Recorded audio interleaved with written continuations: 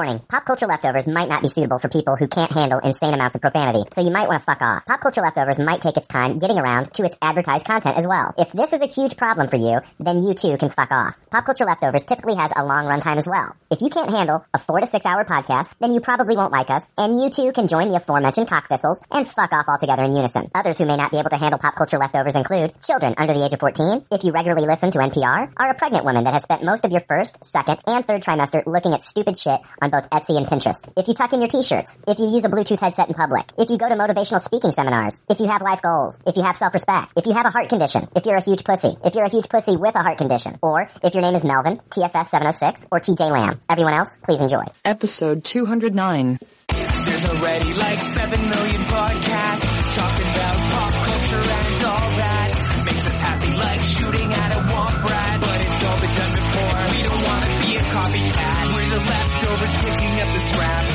dropped by the cool kids. It's a trap. Good at toss it, good at taste it. Do we love it? Hey, let's face it, can't erase it. Let's embrace the Tupperware party. Subculture spill over like a vulture. Carry over counterculture, pushover, pop culture leftovers. And for the uncool kids, what's to say has already been said. Leftovers. Pretty sure that the only talent is the band that's singing this. Pop culture leftovers. You're listening to the only podcast with the balls to bite a radioactive spider. It's Pop Culture Leftovers. 5, 4, 3, 2, 1.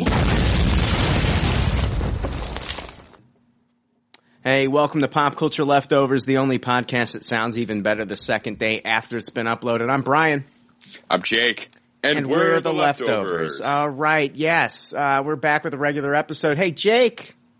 Tell me. How you feeling? I'm good. You good? Yeah, it's been a great day. Yeah, I'm actually not doing too bad myself. We are joined by a guest, second time on the show. First time on the show was episode 200, but we are joined by Mr. Eric Wade. Welcome to the podcast, Eric. Howdy, gentlemen. Glad to be here. Thanks for having me. Absolutely, absolutely. I don't know. You were on episode 200, but I feel like I've listened to 200 episodes of you on the Supercast. And they're like only on episode 50-something. Yeah, well, they haven't figured out how to block me yet on Skype, so until they figure that out, I'll just keep joining the Friday calls. So. Yeah. I thought I would, they record on Friday nights. I wanted to pull you away just for this one episode. Did you record with them this week? Yeah, we recorded Friday. Holy shit. All right. Yeah. Yep. And then I'll be off next week to the many Eric Wade fans out there of the Supercast. Going to Austin Comic-Con.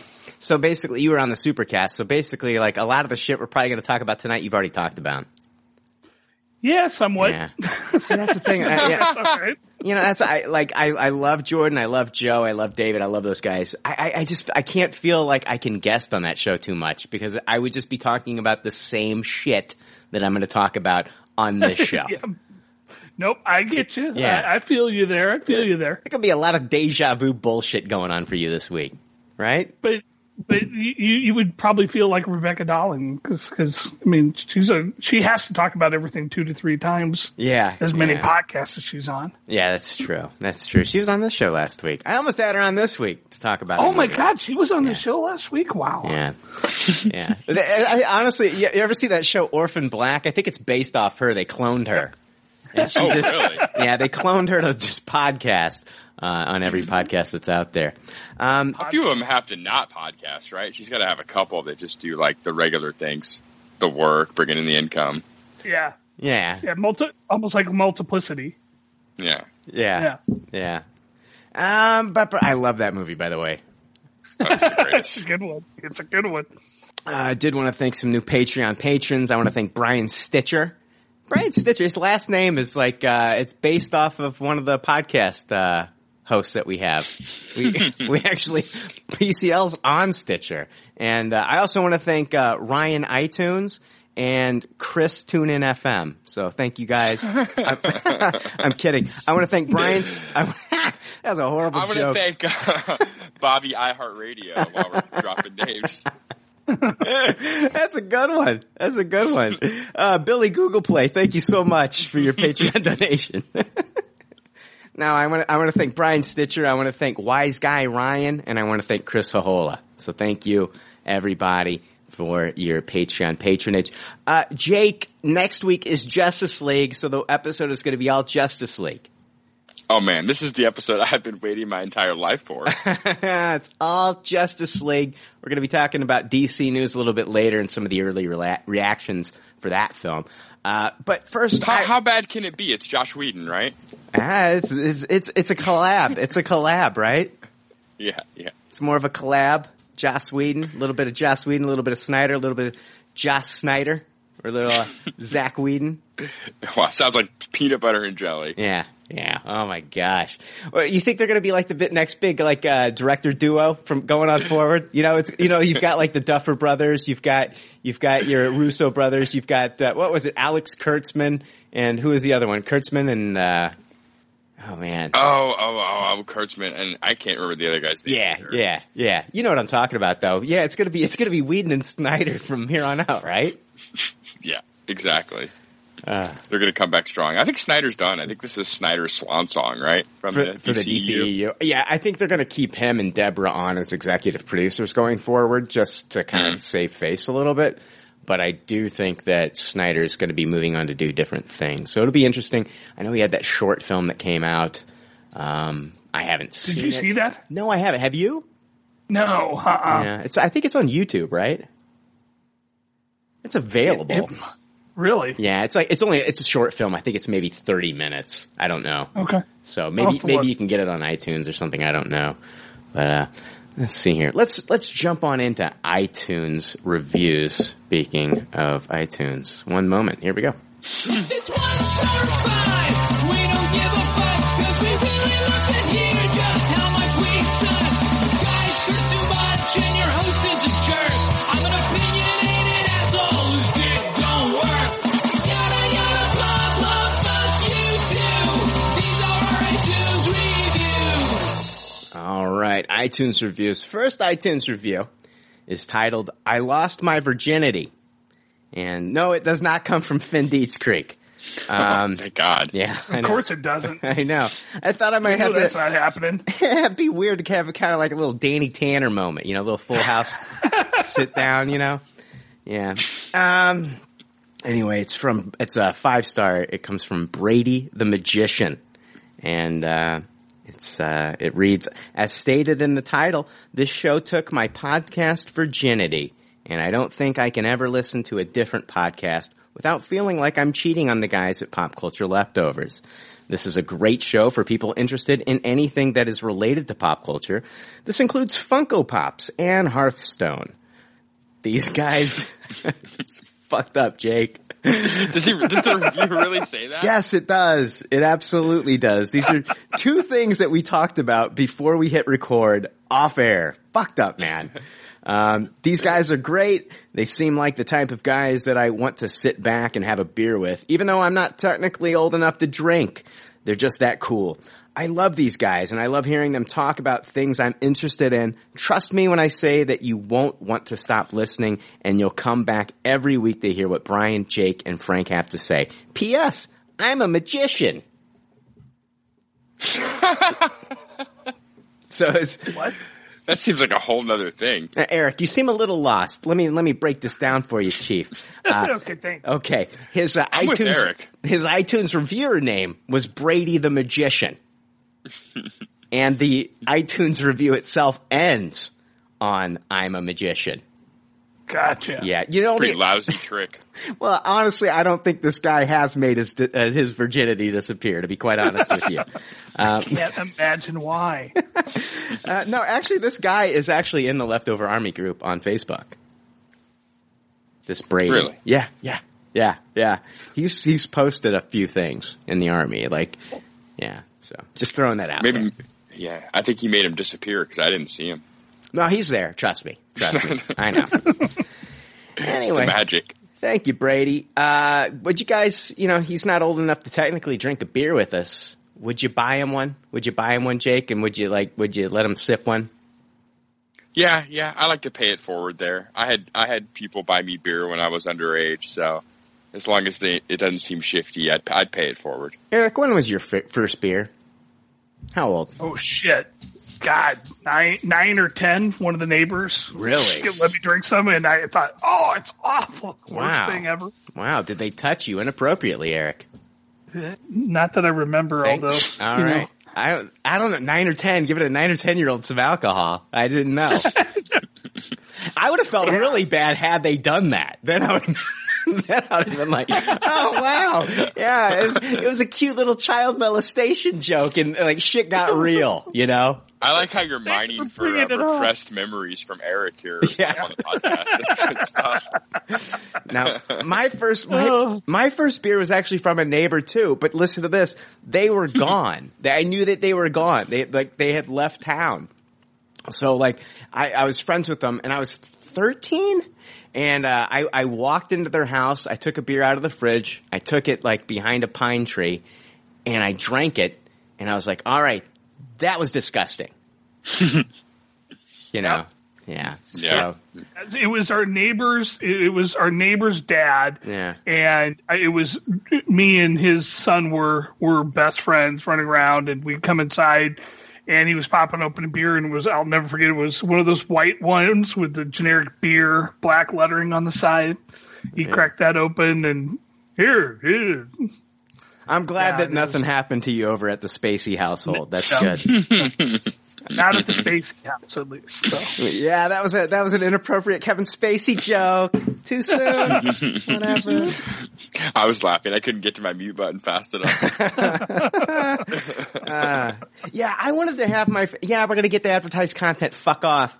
I wanted to have my first beer by myself, not in front of anybody else. That way, when it was like that high school, not that high school, but like that after school special moment where like, hey, do you want to try a beer? Like I didn't feel like such a fucking idiot drinking my first beer. You know what I mean? That makes sense. Yeah. That way it was like you were ready for that bitter, terrible taste and you kind of look cooler in front of the other kids. Exactly. I had to know what it was about, you know? I did not want to like go in there into that situation like not knowing what I was in for. So. What about your first cigarette? So, 13. I was actually younger. It was the same year. First cigarette happened before that. And I was like a natural, man. It was with this older guy named Earl, and it was at the pool, and he had a pack of Marlboro Reds, and we got done swimming. He's like, we're sitting by a tree outside. He's like, you want to smoke? Sure. I inhaled. I was like a fucking natural from the beginning. It was like I looked like Clark Gable on the screen as a 13-year-old fucking smoking a cigarette. It was just, it was amazing. So, yeah. How about you?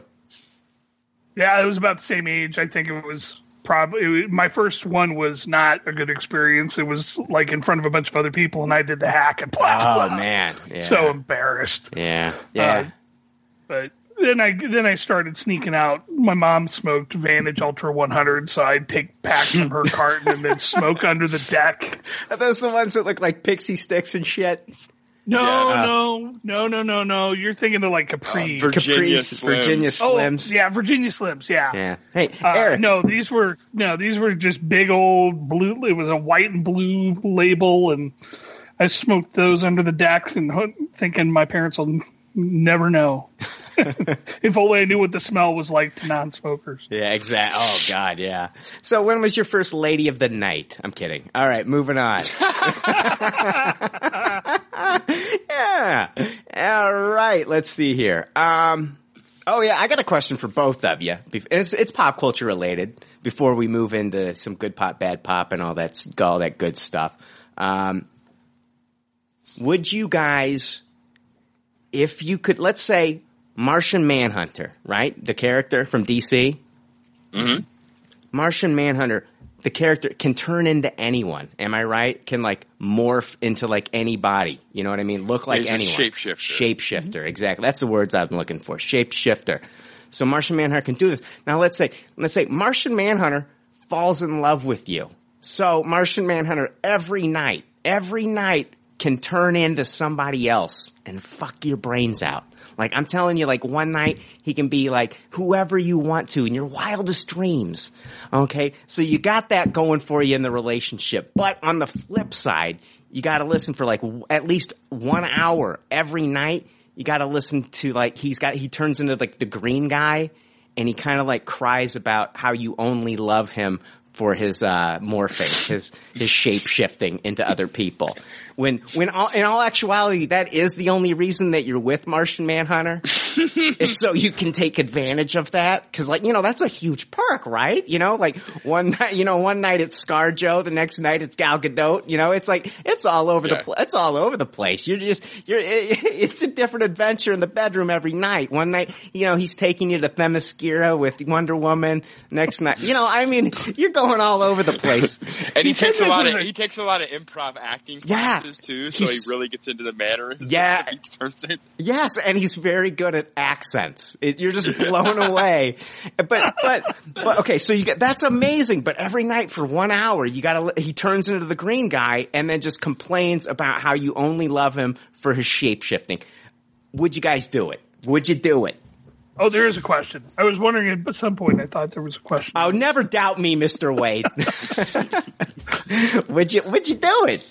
It's just an hour of complaining in one dose, not like sprinkled out. But I'm talking every day for the rest of your life. You got to listen to this 1 hour. And it's not spread out over like the day. It's not like you get 20 minutes here and 20 minutes there. No, it's one fucking constant hour. Jake, I'm talking about you get off work, right? You're off work, you had a shit fucking day. And I'm not saying that you're going to get laid every night either, okay? I'm saying some night Martian Manhunter might have a fucking headache for all you know, right? And, I'm saying, would you do this? I'm talking like every day for the rest of your life, and you've had a shit day at work, and you come home and you just want to kick your shoes off, and you don't want to listen to it. Now Martian Manhunter is completely aware of the contract that after the hour he has to shut up about it. Oh yeah, it's kind of like that. This is like the world that you live in. It's 1 hour. After that 1 hour, and I'm talking a hard 60 minutes. After that 60 minutes, Eric, what are you thinking? Yeah, I think I'm going to pass on the whole thing. I'm going to pass. I think I'm going to pass too. This sounds better than this sounds better than my marriage. But like my past marriage, this sounds way better. I'm in. I'm all in. Give me that 1 hour. Give me that 1 hour. And then I don't know, then we can have some like angry sex as you are Alyssa Milano. So let's do this. Anyway, that was my question. All right. Oh. We've had a lot on your brain lately. Hey, it was Shayanechi's birthday yesterday. So let's wish Shayanechi a birthday, because he just I sent him a message on Skype earlier. Happy late birthday, and he sent me something back here. Yeah, I hope you had a turnt birthday. Yeah. Turnt day. Happy turnt day.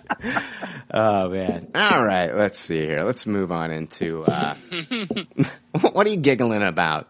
Shy? That was just a ridiculous segment, the whole the Martian Manhunter thing. I was still processing all of that. I'm sorry. No, don't apologize. Let's see here. Let's move on into some good pop, bad pop for this week. It's time for more leftover reviews with Good Pop, Bad Pop.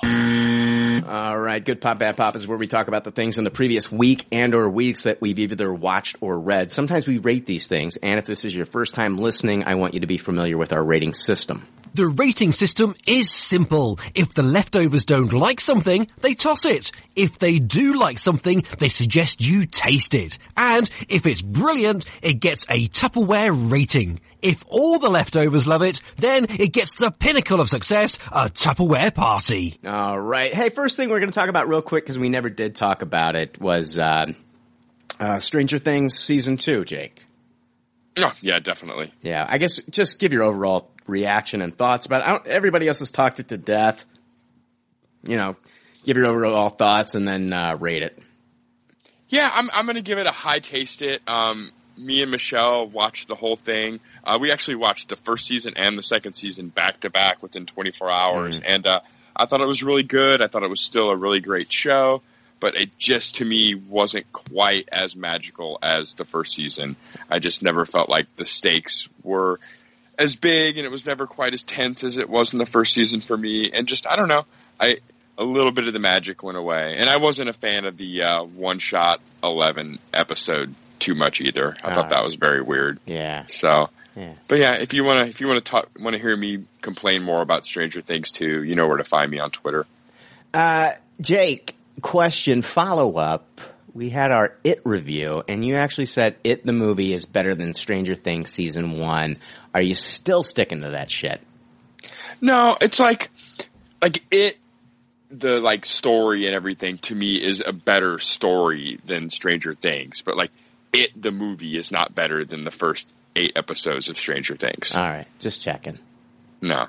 But now that you added 9 more episodes of Stranger Things 2, it makes it difficult to tell now. You know what made it, there's Stranger Things 2, what made it, I loved it so much because I love the character of Steve and that the relationship with him and Dustin and the kids this season. I thought was great. Oh, that was amazing. There were things that didn't work for me though. I mean, I didn't care for like the 11 story with 8. Millie Bobby Brown is fine, but she's not, I don't understand the huge fascination with the character. She's all right. I love the character, but not the actress, I guess. I don't know. I don't know how to, she just doesn't really blow me away as an actress. But I thought Hopper and Joyce were kind of neutered this season compared to the first season. Yeah, I wasn't like the biggest fan. I thought Joyce was way better than Hopper. Hopper did nothing for me this season.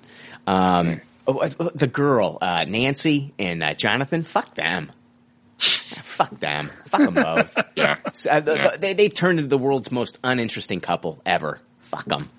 Jesus, I didn't give a shit when they fucked each other. Spoilers. Anyway. Yeah, what'd you think, Eric? Well, I'm gonna give it a shit. Fuck. I'm gonna give it a Tupperware just because I love Steve so goddamn much. I do. I like how you bitched about it just as much as I did there. I know, but Steve and Dustin, man, all the fucking way, man. That's it's almost to the point where Stranger Things has just made me want just a fucking spin-off of Dustin and Steve. Yeah, see, that's why, like, I love the Steve and Dustin stuff was fucking amazing, but that's to me why it lost a little bit of the allure. Like, just the whole thing wasn't, the stakes were gone, I'm telling you. And then, I don't know, and then the ending with, I don't know, we'll see. I'm worried about season 3. And season 3, if that thing fucking possesses another kid, I'm out. I'm done. You did it. You've done it 2 seasons now where this thing is like made kids disappear and possessed them and made them sick and shit. You do it one more time. And I'm worried that in the 3rd season, this thing's going to go after 11 and she's going to be the villain. And if that's where the story goes, it's the tropiest, most predictable bullshit. And the Duffer Brothers have lost their magic and I'm out. So, I say that now. I'll watch the fucking thing. I'll eat it up. I woke up at 2:30 in the fucking morning to watch this shit. So, I mean, it dropped at 2. 30 minutes later, I'm watching Stranger Things. What'd you think, Wade? I loved it. It was a Tupperware for me. I didn't think it was better than season 1, but I thought it was almost as good. I can see the things that you guys didn't like, although I'll disagree. I really liked episode 7. I thought it was a nice little sidestep from the storyline. I loved the homages to the Warriors. I thought it drove the story forward, which was the most important thing to me. I see what they meant to tell with that, and that really meant a lot to me in terms of not just throwing that episode aside as wasted time. Yeah, so I liked it a lot. It was just behind season 1 for me in terms of how much I liked it. Eric, it just felt like they took that episode and instead of it feeling like Stranger Things, it felt like this was going more of it was turning into X-Men. And I was like, no, thank you. If I want to watch X-Men, I'll watch X-Men. I don't want Stranger Things. Or The Gifted. It felt very Orphan Black to me too. Orphan Almost Yeah. too. Yeah, it makes sense. Yeah, I mean, I love my Orphan Black, I love my X-Men, but I don't like either of them in my Stranger Things, right? No, and I get your points. I definitely do. It just, to me, that episode is one of those where if you're going to go that far off script, at least in terms of what you normally do, it's going to be a love it or hate it episode. There's not going to be a whole lot of in between. Right. And I thought I thought it was kind of risky to do from that standpoint, and I liked it. It hit with me. Okay. Yeah. No, I mean, it's all subjective, man. And I mean, overall, I really loved the season. But I did have some gripes, but Sure. so we'll see. I wanted more of the arcade. Loved the arcade. Oh God, that arcade was just, that brought back so many memories of that. I brought something I mentioned on the Supercast was one of the scenes that I loved was when they showed up at school and they're the only ones dressed up. It inspired such a feeling of, not fitting in and what it was like in the 80s to be, the closet geeks and stuff, or the kids that were open about it, and how everyone looked at you. So that was awesome for me. I remember in third grade, and I look back at it now, and I was like, man, Brian, that was super fucking cool. But but in the third grade, when I showed up to school and I was dressed as Dr. Doom from the Fantastic Four, and, do you remember those, like, boxes? It was just like a mask, a plastic mask, and then like some kind of like vinyl fucking suit or whatever you'd wear. Oh yeah. And I had the Dr. Doom one. I wanted to be a villain that year, and I wanted to be Dr. Doom. So I dressed up as Dr. Doom. But when I got there, like, nobody was like superheroes. And I was so embarrassed of my costume.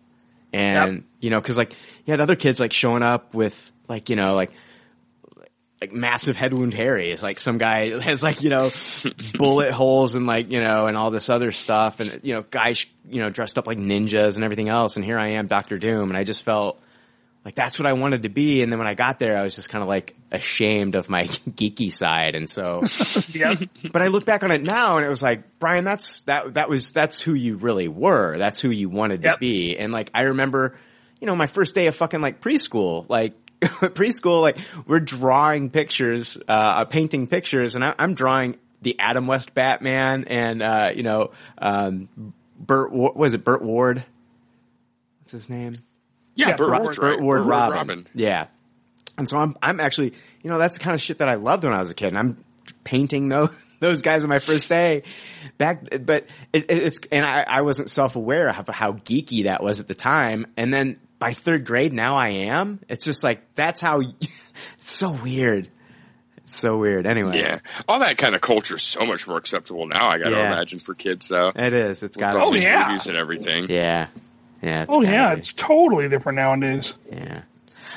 Let's move on. I watched, since it has been literally like 3 weeks since we've done Good Pop, Bad Pop, I've had some time to watch a lot of shit here.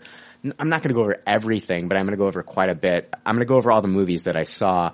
The first one I saw was an anime that I saw. It was a Fathom event and dropped in theaters on October 20th. I caught it 4 days later, but it's called A Silent Voice. Have you guys heard of this? I have not. Okay. The story revolves around Nishimiya Shoko, a grade school student who has impaired hearing. She transfers into a new school where she is bullied by her classmates, especially Ishida Shuya. It gets to the point where she transfers to another school, and as a result, Shuya is ostracized and bullied himself, with no friends to speak to and no plans for the future. Years later, he sets himself on the path to redemption. It's directed by Noako Yamada. It's written by Yoshitoki Oima, and who did the manga, and the screenplay was by Reiko Yoshida. This is a movie that is not based on science fiction. It's not based on fantasy. It's based on humans and human emotions. It's a coming-of-age story. It deals with bullying and depression, and it is deep. This movie affected me very deeply, to the point where by the end of the film, I I'm not just saying I'm tearing up. I literally had tears streaming out of my eyes.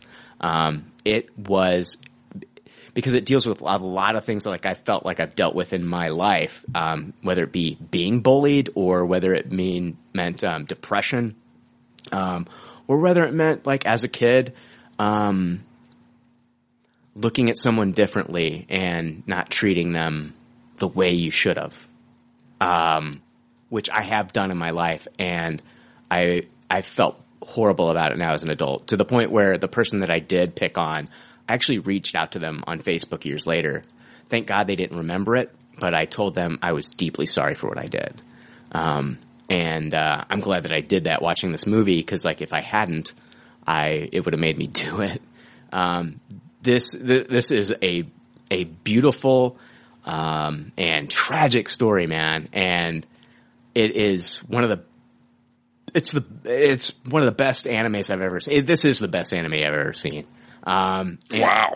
One of the it's one of the best movies I've seen all year. This movie is fantastic. I'm not going to get into it too much. I mean, I think everybody needs to see this. I think this would be a great movie for high schools to show kids. It really deals with like bullying, and it also, I mean, it's just so powerful. It deals with a character that has social anxiety because of the things that they've done. A character that feels like he does not deserve to be seen or be friends with anybody else. And it does this really cool stylized thing as to where like when he does make friends with somebody, when he sees people in the world, they all have X's on their faces, and he's always looking down. And when he looks up, they have X's on their faces. But when he does make friends with somebody, the X peels off, and that's a person in his life now. But he also gets to the point where he feels like he doesn't deserve them, and so like the X's go back on the faces. It's really, that's neat. It's such a great movie. This is the highest of Tupperwares. It's called Was it a sub or a dub, Brian? It was a dub. Okay, awesome. Good voice acting too then. Fantastic voice acting. This is, I highly recommend this. This is the highest of Tupperwares. If there's like one movie that I urge everybody to see this year, it's A Silent Voice. I got to see it in theaters, but if you can find it streaming somewhere, definitely watch this. This movie affected me to the point where, I mean, I'm literally just I left the theater, and you start to do some soul searching and like start to think about your life. And cause, there's time, I don't know about you guys, but there's times where like when I am happy, it's like I don't deserve to be happy, and I think we all deserve some happiness. It doesn't matter like what you've done. You've got to forgive yourself for some of the things that we've done, especially things of the past, and you got to move on. This movie's beautiful. A Silent Voice. That's all I got to say about that. Unless you guys had anything else you wanted to add or questions or. Oh, you definitely make me want to check it out. I definitely put it on my list to see now. Yeah. It's always neat to see those like real life, slice of life animes, and like, with that hand drawn animation and what people can do with hand drawn animation and facial expressions. And it's just a practice that we just don't have over here. Right. It's really fascinating to me. Yeah. You're absolutely right, man. And I've seen some really good animes this year. I watched Wolf Children, which has been out for a few years, but I finally got to see Wolf Children, and Wolf Children is an amazing anime. Oh wow. This was just on another level. The next thing I want to talk about real quick is it's a documentary I saw on Hulu. It's called 24-Hour Comic, and it takes place in Portland, Oregon. 8 artists come together to participate in Scott McCloud's 24-hour comic challenge, attempting to write, draw, and complete a 24-page comic in 24 hours. So basically, you've got these. Damn. Yeah. It's. Let me just start off. It's a taste it. It's okay. I mean, it's not the best documentary I've ever seen. It's all right. It's only an hour and like 10 minutes or something like that. So you're not investing a whole lot of time. The people are interesting enough. It does kind of get into like how some of these are starving artists, and they talk about like unless you're working for like the big two or some of the other big companies, you're not really making a living, being a comic creator. And that's interesting. They have some interviews with like Mike Richardson, the founder of Dark Horse Comics. They talk to the owner of Things from Another World. That's where it takes place, is that comic shop in Portland, which a lot of people don't know this, but like Things from Another World is actually kind of like an affiliate of Pop Culture Leftovers. We do such a great job of that, don't we? Yeah, plugging them. But if you go to our website, you can actually click on a couple links to Things from Another World, and it's actually a great site. You can like set up your own comic book pull list. You can order figures and statues and trade paperbacks and omnibus, and it's really cool. It's a really cool site, but I'm going to give this a taste. It was interesting. The only thing is, it's like, you don't get to read these comics at the end of it, so it's like you see them with all their artwork and putting everything together, and there's really like no clear cut winner. It's just kind of, I don't know. It's just kind of I guess a fun documentary, I guess, in a way, just if you got an hour to kill, I guess. I don't know. It's all right. It does kind of suck that you don't get to see. You go through all that, you don't get to see the finished product. Yeah. I don't know. Maybe they're available on the internet or something. I know some of these have been published, but just maybe not even a handful, really. Maybe one or two. So I'll give it a taste. It's called 24-Hour Comic. You can watch it on Hulu. It's okay.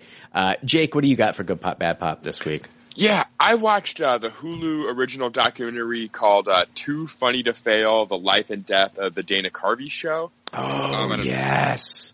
I've been wanting to see this.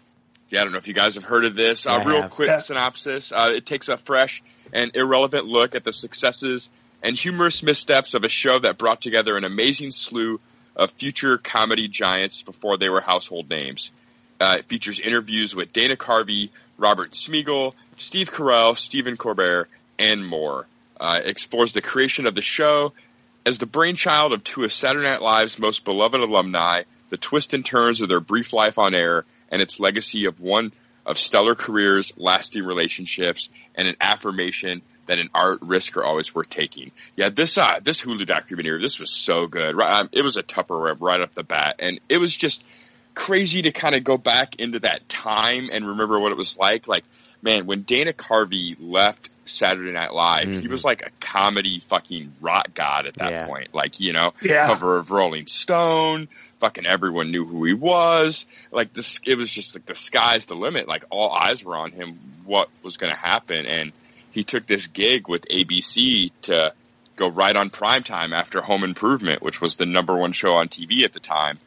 And it was just, man, he just pissed off these network executives. Him and Robert Smigel, who's the voice of Triumph, the comedy dog. If you don't know who Robert Smigel is, they just really pissed the network off by doing all kinds of irrelevant comedy that was, right after Home Improvement, which was such family, wholesome, good time TV, to what they were doing was so ahead of, like, no one had seen anything like this, in this time slot. It was nuts. This documentary was so hilarious.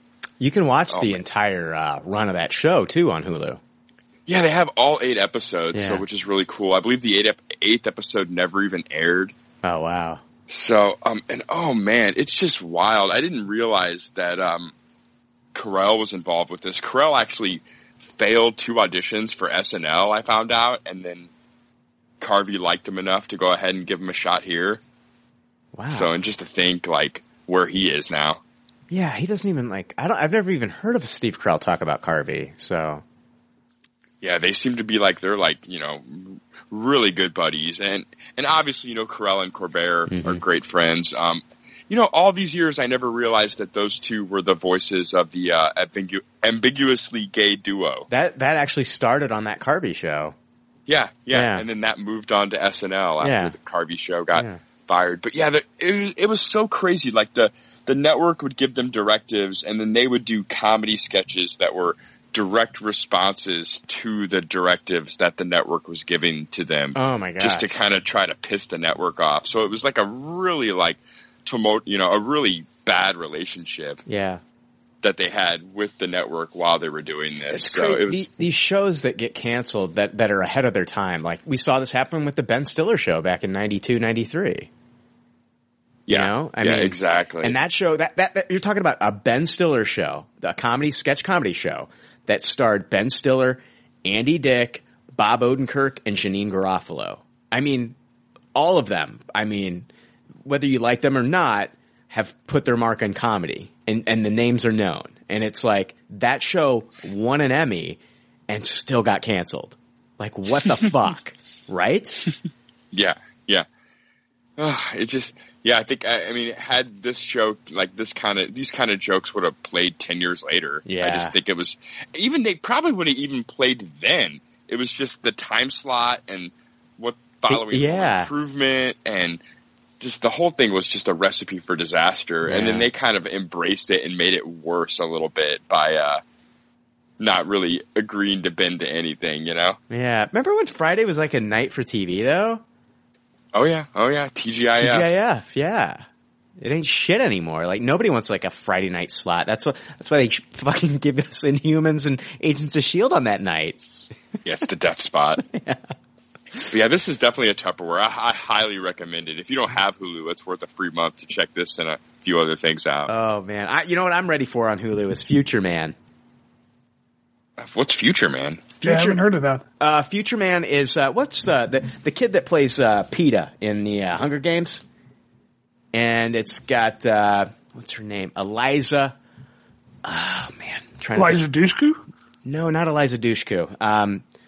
She was this lady was in that show Happy Endings, and then she had her own show on USA for a while. She was on season 2 of Casual, and I can't remember her name, and I love her. But it's the guy that plays PETA in the Hunger Games films. It's a show. Seth Rogen was trying to get a reboot made of The Last Starfighter, and that he couldn't get it done. And so he took, basically, this is the effort that he put into that, but in a different property, in a new IP. It's called Future Man, and it's about this kind of like slacker janitor who is the best at this video game. And so like these people from the future, from another universe or something, come and they visit him, and they say like he's like the only hope that they have to defeat whoever the big bad villain is. And so I guess he goes into the future or something to stop something, but it's hilarious, and it's very who's playing the lead? What's that? Josh Hutcherson and Eliza Coupe. Eliza Coupe. Thank you. But it looks hilarious. It comes out on the 14th on Hulu. It's called Future Man, and it's from Seth Rogen, and I think another big name in comedy is involved. But it looks very promising. So Ed Begley Jr.'s in it too. Yeah, I love him. Oh, really? Yeah. So I'm looking forward to Future Man. Yeah, this does look good. It looks like all the episodes are they're dropping come at once. Yep, they're all dropping on the same day. So that's very unlike Hulu, so that's nice. Hulu is weird like that. They'll do some of their shows like that, and some others they'll drop week to week, like Casual's week to week, and Handmaid's Tale's the same way. Handmaid's week to week, Yeah, their big events seem to be big week to week things. Yeah.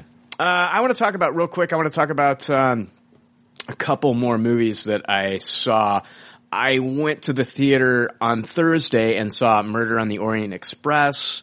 It's the Agatha Christie novel. It's a lavish train ride unfolds into a stylish and suspenseful mystery. From the novel by Agatha Christie, Murder on the Orient Express tells of 13 stranded strangers and one man's race to solve the puzzle before the murderer strikes again. It's directed by Kenneth Branagh. It's written by Michael Green, and of course, based upon the book by Agatha Christie.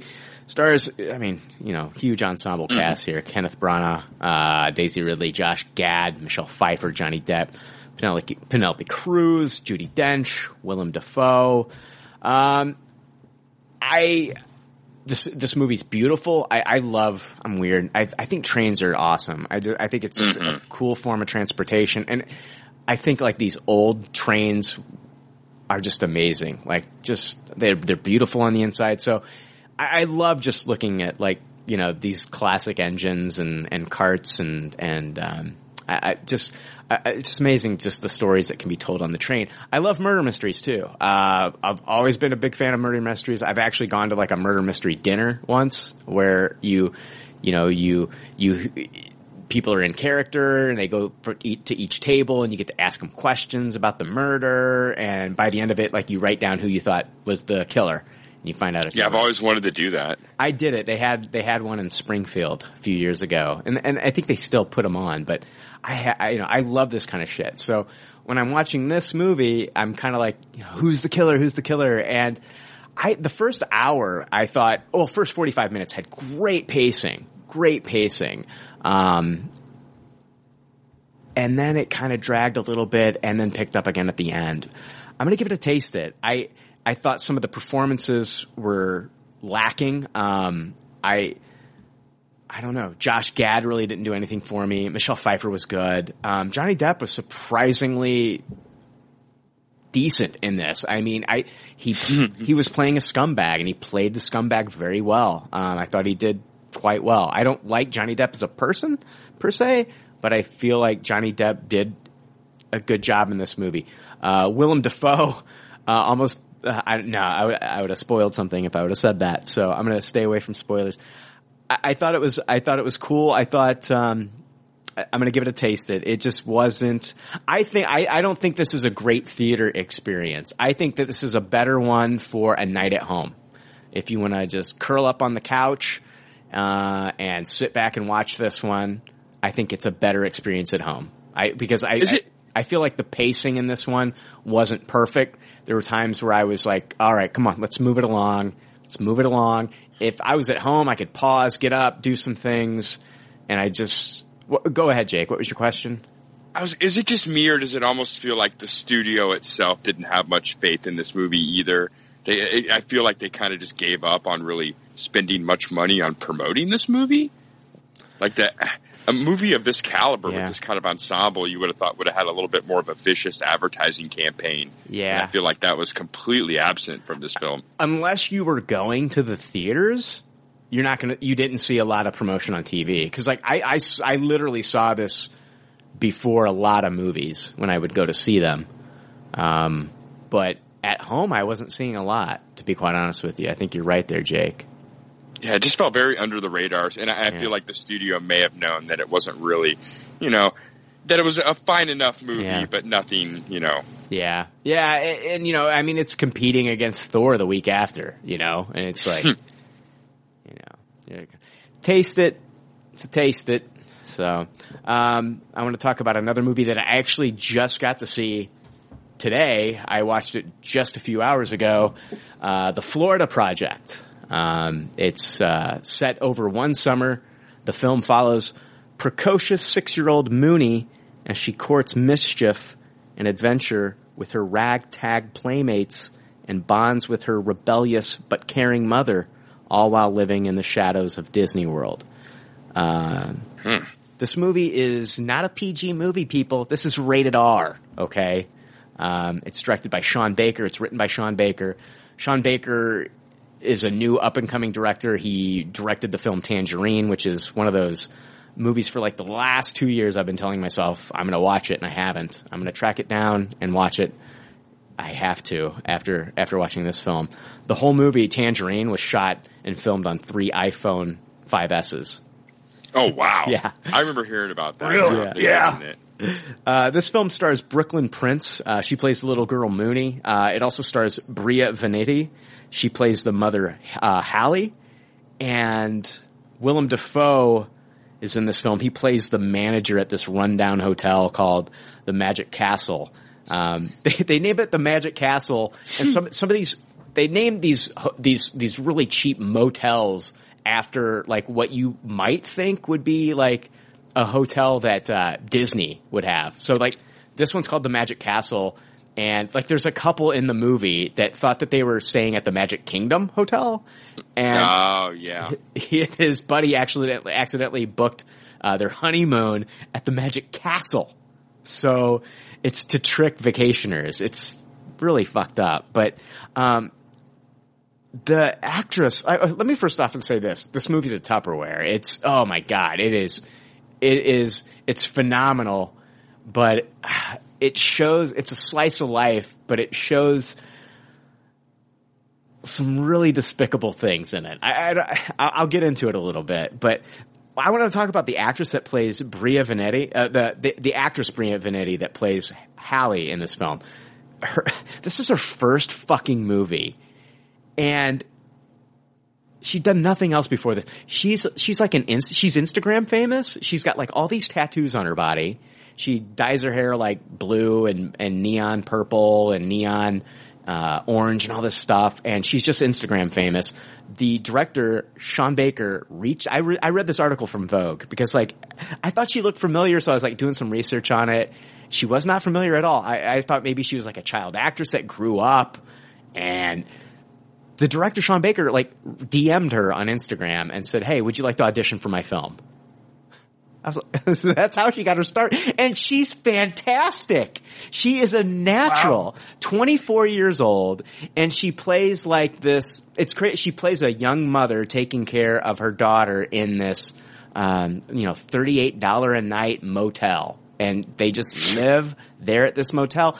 And you start off the movie with like these 3 kids playing outside and just running the streets. And I'm like, what year is this set in? Because like, is this set in the 80s where like kids were just out running around doing their own thing?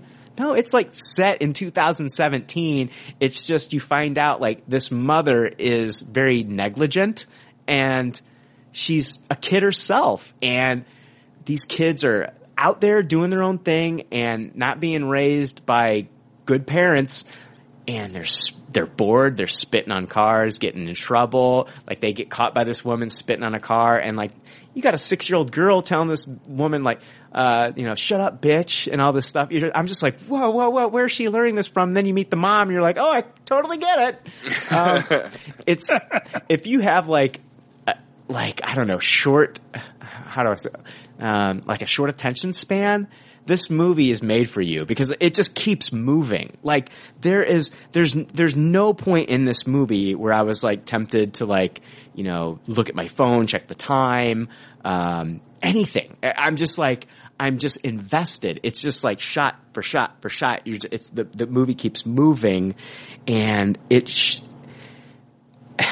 Willem Dafoe is amazing. He plays the manager at this rundown hotel, and he kind of cares for these people. Like a lot of these people are just, they're in poverty and they don't have a lot of money, and these kids aren't being watched by their parents, some of them, and he looks out for them. There's a scene where a man who's clearly a pedophile comes up to the children, and Willem Dafoe takes care of it.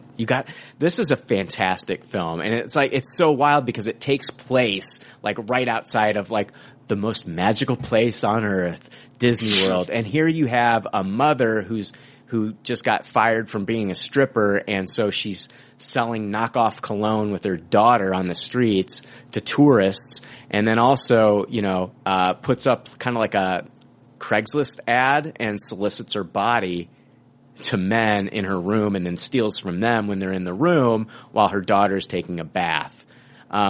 She's not like abusive to her daughter as far as like hitting her, and she does love her daughter. It's just like she doesn't know how to live. This movie it's so well acted by the little girl. The little girl is so amazing in this film. And I was thinking to myself, like, is this girl such a good actress because she's just a kid being a kid? Like, she's not self-aware that she's acting. And then, like, come to find out, you do enough research. No, this girl's she's a legit actress. And I'm blown away by this movie. I am blown. You think she'll get attention, like Oscar attention for this or anything? I don't think the little girl will. I think if Jacob Tremblay didn't get any, I don't think this little girl will for this film. Jacob Tremblay, who did Room with Brie Larson, didn't get any Oscar attention, and I don't think that this little girl will either.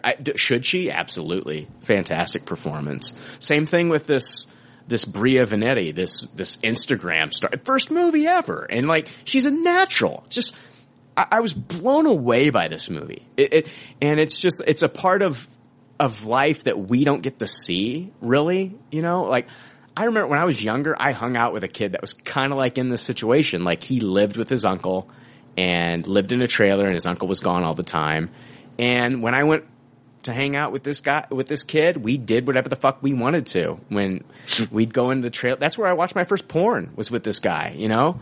We'd smoke cigarettes, and then I was 12 years old watching a porno, and like, no parents around, no adults. We were just fucking around doing shit. And that's how this kid lived. And like that, it reminded me of that. And like this movie, it's tragic and beautiful. There's horrible, they're thinking like, what a horrible parent. But then there's these moments where like she does connect with her daughter, and these kids are connecting. And there's like a moment where like this kid who is so unruly, and the mother who acts so petulant and acts like a child herself. But there's like moments where like that comes down, and you get to see them for who they are and how scared they are in this world. And I highly recommend The Florida Project. I don't think a lot of parents are going to be able to handle this movie, because they're going to be able to see, they're watching kids do these things. And I think for anybody, if you don't have kids, I think you'll be able to handle this, and you'll get to see this movie for what it really is. And I think this Sean Baker is a fantastic director and a great writer, and I can't wait to see what other things, you know, he's going to put together. I Tupperware all the way. This is really good. So. Yeah, that's crazy. That sounds like he has a lot of really ingenious ideas. Like, I can't wait to see what he does next. Yeah. They filmed actually inside Disney World for some of the scenes, and they didn't get approval from the park, so he had to film those on iPhones again. And unbeknownst to Disney, like, they had no idea. So the movie's released now, and of course Disney knows now. But I read that on IMDb, and I was just blown away by this film. So yeah, definitely watch The Florida Project. Willem Dafoe gets lost in this character. He actually showed up like a week before filming to this motel to just kind of get a feeling of like how the people were there. Really got into this character, and I think did a great job. So everybody's performance in this was just fantastic. So Eric, what do you got, man? I haven't heard you guys talk about it, I don't think. Are either of you watching Dirk Gently's Holistic Detective Agency? No. No, I want to. I too. love the source material, and Max Landis is known for some good stuff. Yeah, it's really good. That's they're in the middle of season 2 right now, and season 1 was pretty good, especially it tied up nicely at the end. They did a good job, and then season 2 is really starting to pick up as well. So, highly enjoying that. I'd give it probably, I'd Tupperware it so far. It's been really, really good. So that's one to put on your watch list if you get some time. Nice. I know that the first season's on Netflix, right? I don't know. I watched it as it came out. But Elijah Wood and Samuel Barnett, they're great in their parts. Hannah Marks is awesome in it. So it's really well done. Really well done. Cool. Yeah, Douglas Adams wrote the books. It's the same guy that did the Hitchhiker's Guide to the Galaxy series. Yeah. The source material. And it's just kind of got that whole feeling to it. They've done a really good job of giving it that Douglas Adams kind of feel. So, definitely recommend checking that out. Nice. I'm actually recording season 2. I think season 1 is streaming somewhere, either on Hulu or Netflix. So hopefully I'll get caught up on that. There's just so much shit I'm watching right now, dude. I know. So much shit. And I know you guys aren't watching it, but I've had to start drop like Arrow. I'm done with Arrow. Yeah. I've had to drop a bunch of shows because I've just got too many good shows, especially this time of year. Right. I watched The Blacklist. The Blacklist is out and doing good. Blind Spot's back. That's in addition to all the CW shows. The Orville is one. I know that you love that, Brian, as much as I do. Yes. I swear it gets better every episode. It does. I wanted to tell everybody, I gave it on the episode, I initially gave it a taste it. This has turned around. It's a Tupperware. The Orville is fantastic. Yeah. I've dropped off of Star Trek Discovery. And, I have too. That's another one I dropped from my rotation. It was not catching me. It's probably a fine show, but I just can't get over. It's not my Star Trek, and I can't separate the two. The Orville is more Star Trek than Yep. Star Trek Discovery. Absolutely. I hadn't watched it for like the first 5 episodes. Yeah. It was Joe Vitale that told me that. He's like, you have to watch this. Yeah. It is. And he said that it's more Star Trek than Star Trek. And I watched it, and sure enough, and this last episode with the... I haven't seen it. Oh, you'll love it. Okay. Just wait till that episode, Brian. Yeah. Just wait till that episode. But Episode- I think every episode they've gotten better and better with their writing. Their joke telling is getting tighter and tighter. Yeah. They're having less and less misses, and it's really becoming one of my favorite shows on TV very quickly. I love one of my favorite episodes was it felt like a Star Trek meets Black Mirror. It was the upvoting and downvoting world that Yes, they went to. absolutely. It's Yep. so good. Yeah, it was a great. Well, they're doing what Star Trek has always done. Yeah. They're taking contemporary moral and ethical stories and things that are going on and changing them to fit into their narrative in a different way. I always think back to the one of the first ones I saw ever do that was the original Star Trek with the half black, half white. And they're like, the two sides hate each other, and the difference is one's left half is black and one's right half is black. It's just flipped. They're mirrors. Yeah. And that's what the Orville is doing very well right now, and they're nailing it for me. It's so good. I don't know, man. I became obsessed with the show. Like this is so fucked up, and like Matt Kirby's gonna hate me for this. I know he likes both of these shows he loves the Orville, but Matt Kirby loves Mindhunter on Netflix. I stopped watching. I'm going to get back to it. I love Mindhunter, but I stopped after episode 5 on Mindhunter so I could finish the Orville. Nice. That's how fucking. Nice. I became obsessed with the Orville. It makes you feel good when you watch it. Like it takes you back to like when you're watching old Star Trek. It's so good. It's really good. It's really good. The last thing I wanted to talk about before we take a break here is I wanted to talk about speaking of CBS All Access and Star Trek Discovery, this is a new CBS All Access exclusive show. It's called No Activity. Have you guys heard of this? I have not. No. It just dropped on the 12th, and it's from executive producers and the guys behind Funny or Die, Will Ferrell and Adam McKay. Adam McKay is going to be the Nightwing director of all people. But it stars SNL alumni, the ladies' man himself, Tim Meadows. Awesome. It also stars Patrick Brammel. It's a CBS All Access exclusive. And I was like, okay, this dropped on the 12th. It's a comedy, of course, with those guys. Let me check it out. It's set against the world of a major drug cartel bust. The series follows 2 low-level cops who have spent far too much time in a car together, 2 criminals who are largely kept in the dark, 2 dispatch workers who haven't really clicked, and 2 Mexican tunnelers who are in way too small a space considering they've only just met. Oh my God. This show has a lot of potential to be really good. It felt like it was like a Comedy Central kind of show. But it's on CBS All Access. Not only does it star like Tim Meadows and Patrick Brammel, but in this first episode, we also had Jason Mantzoukas from The League and Big Mouth, and it had Jesse Plemons from Breaking Bad and Friday Night Lights in it as well as Bob Odenkirk. So that's just the first fucking episode. Wow. Yeah. Yeah, it's a great cast. And I'm laughing my ass off. Jason Mantzoukas and Jesse Plemons are hilarious in this episode. They play a couple of they're a couple criminals, and there's not a lot of action in it. It's just conversation, and the conversations are just hilarious. And a lot of it feels like kind of like improv, like right then and there. It is. This show has some great potential. Tim Meadows had me fucking cracking up in this. His delivery is great. I'm not sure if this is the cast that we're going to get every episode. Is like this.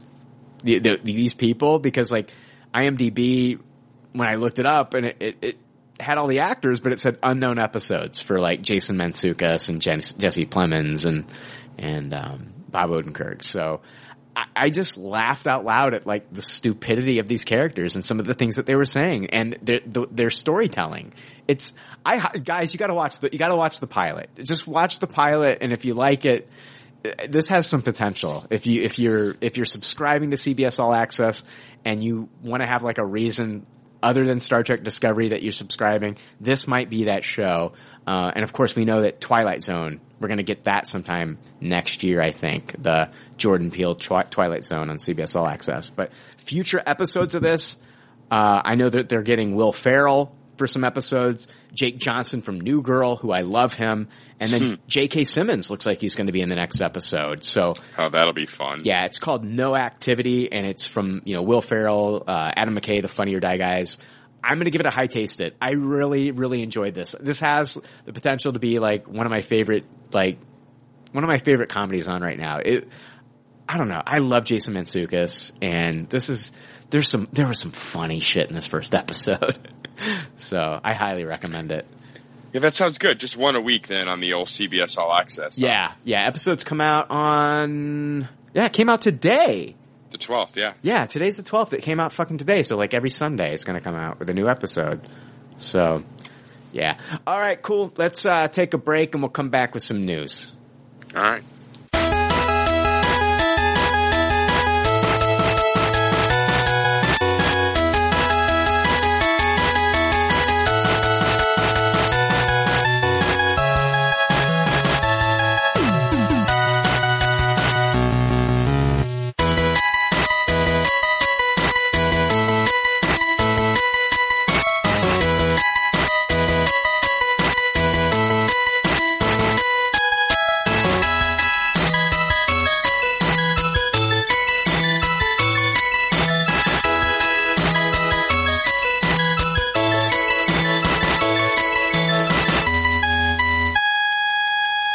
All right, hey, we are back, and it is time now for the Pop Culture Leftovers news.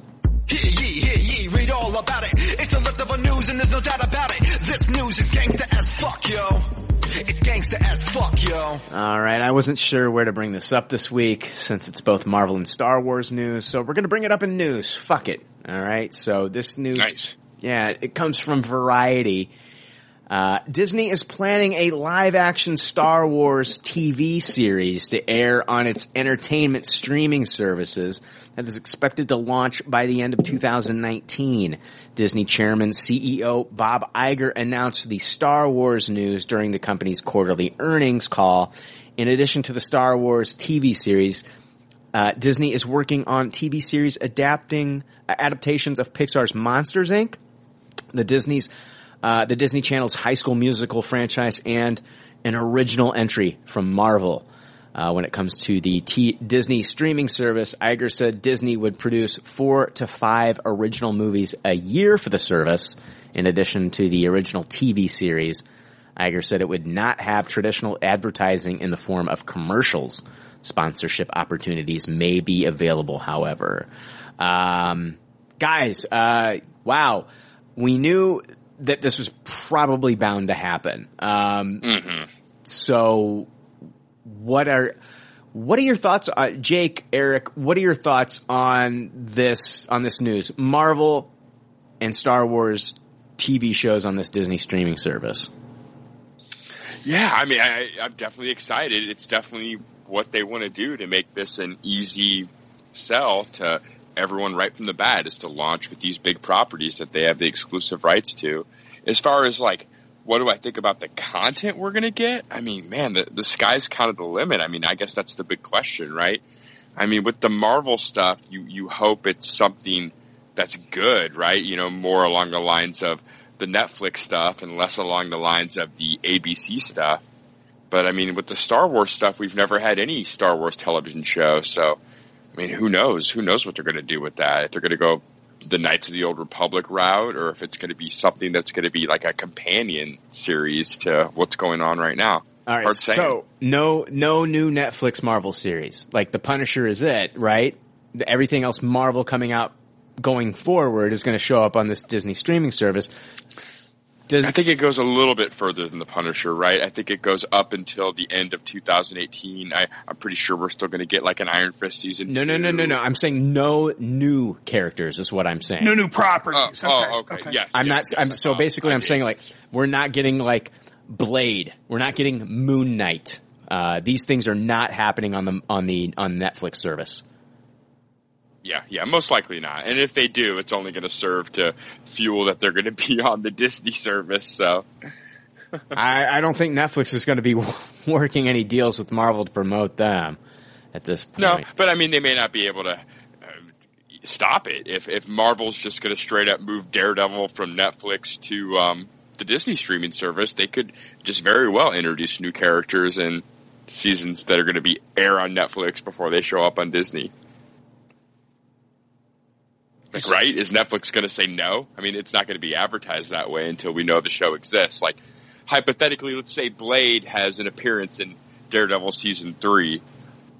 No, I'm just saying. I'm saying no new character shows. That's all I'm saying, Jake. I'm not talking about character introductions. They could introduce whoever they want to into any of these shows. I mean, of course we're going to get new characters and new villains and things like that. I'm saying we're not going to get announcement of a Moon Knight show on Netflix. No, yeah, I completely agree. And I'm leaning more now to the fact that we're probably going to see Marvel, Disney pull Daredevil, Jessica Jones, Iron Fist, Luke Cage, and Punisher, probably pull them all over to their streaming service. I don't know, even though those shows are listed as Netflix originals, I don't see them staying on the service now. Yeah, that's a weird part of the whole thing. Like, honestly, you get moving forward that the property would be owned by Disney. But yeah, that stuff is clearly branded as Netflix originals. Are they going to be able to show like season 1 of Daredevil on the new Disney streaming service? That's the thing. I don't know. I mean, it's a good question. Eric, what do you think? Like, what are your thoughts on the news itself? Are you excited for one or both of these? You know, I can't say I'm excited or not yet. I'm kind of middle of the road still because it all hinges to me on who they get to work on these properties, you know? I mean, I will tell you that in general, I was excited when there were the, not real rumors of a street-level Star Wars show on Netflix or, the idea of Moon Knight and Blade, possibly Ghost Rider, some of those others having shows. That really was interesting to me, especially Moon Knight. I would love to see Moon Knight done that way. If they get that kind of talent, and if they push the envelope like Netflix does from time to time, they're probably not as consistent as we would like, but they do it on occasion. So then absolutely, I'm all for it. If they're just going to go like Disney XD level kind of stuff, and don't get me wrong, I love Rebels. Rebels, yes, yeah. Thank you. I do love Rebels, but if they're not going to push the envelope, what's the point? And you got to think they will, only because they're going to have to draw people in, just like CBS All Access is trying to do. So we'll see. We'll see. I think my big question is with Netflix purchasing Miller World, if I'm Netflix and they're still locked into like an Iron Fist 2, but even if you can do something, do you want to do it on a Disney property as opposed to the property you own now? Why put that money into developing something for someone else? You're going to lose They're trying to hold on to subscribers. You know what I mean? Yeah. That's the thing. It's like, a lot more people know this Daredevil, Jessica Jones, Iron Fist stuff than they do anything that's going to come out of like, Miller World. And, I think it's like literally just today that Mark Miller is teasing big things for Miller World and Netflix with Kick-Ass, I think. I didn't get to read the article because we just started recording, but like, are we going to get like a Kick-Ass TV show on Netflix? Is that happening? It seems like that's what he's hinting at, yeah. Yeah, you got to think that they're going to have to act fairly quickly with that, because if they're good, would you say it's through 2018? So yeah. If you're going to start getting some of that content out or ready, and you want to hit end of 2018, beginning of 2019, while you still gotta get moving. While you still have those subscribers that are waiting for Punisher, right? Yeah, that's a great point. Yeah. You want to get it out before they're gone, because ideally at the same time that they're watching Punisher Season 2 or whatever we have, or Iron Fist Season 2, hopefully you find a way to get something out that's going to hook them and keep them. Right. Yeah, and what better way than to announce a Kick-Ass TV show? Right. I'm saying, like, people are familiar with Kick-Ass. Like, that's where you need to start, right? So, I mean, we see these streaming services scrambling for these comic properties. We've seen, what have we seen? Like, Amazon has, like, made a deal with Robert Kirkman. Like, all future Kirkman stuff is not going to go to AMC. Actually, Kirkman's kind of upset with AMC. And, like, you know, like, he had the Outcast show on Cinemax. And like, but all future Kirkman properties are going to be on Amazon, you know? And like, even Sci-Fi Channel is doing like, you know, the Grant Morrison Happy with, Christopher Maloney. And, they're also doing Rick Remender's Deadly Class coming out soon. It's all these different, everybody's scrambling for like the next big comic property. And a lot of them are, I see Sci-Fi possibly trying to even like get themselves into the streaming service now. So this is crazy news. Going back to like this particular news, Star Wars and Marvel, moving to Disney and all this stuff, the live action Star Wars. How is a live action Star Wars gonna look on a Disney, on a TV service, on a Disney streaming service? How, you know, I mean, we're used to these movies that have like $150 to $200 million budget. And I mean, even Star Trek Discovery with its $8 million an episode budget, which looks pretty, I mean, they're going to have to match that or even go higher for Star Wars, if you're asking me, unless it's just going to be like, I don't know. Yeah, it needs to be like Game of Thrones where they just dump the freaking money into it. Right. It's just not going to feel like Star Wars. Right. Yeah, I'm with you, Jake. What do you, they got to put money into Star Wars.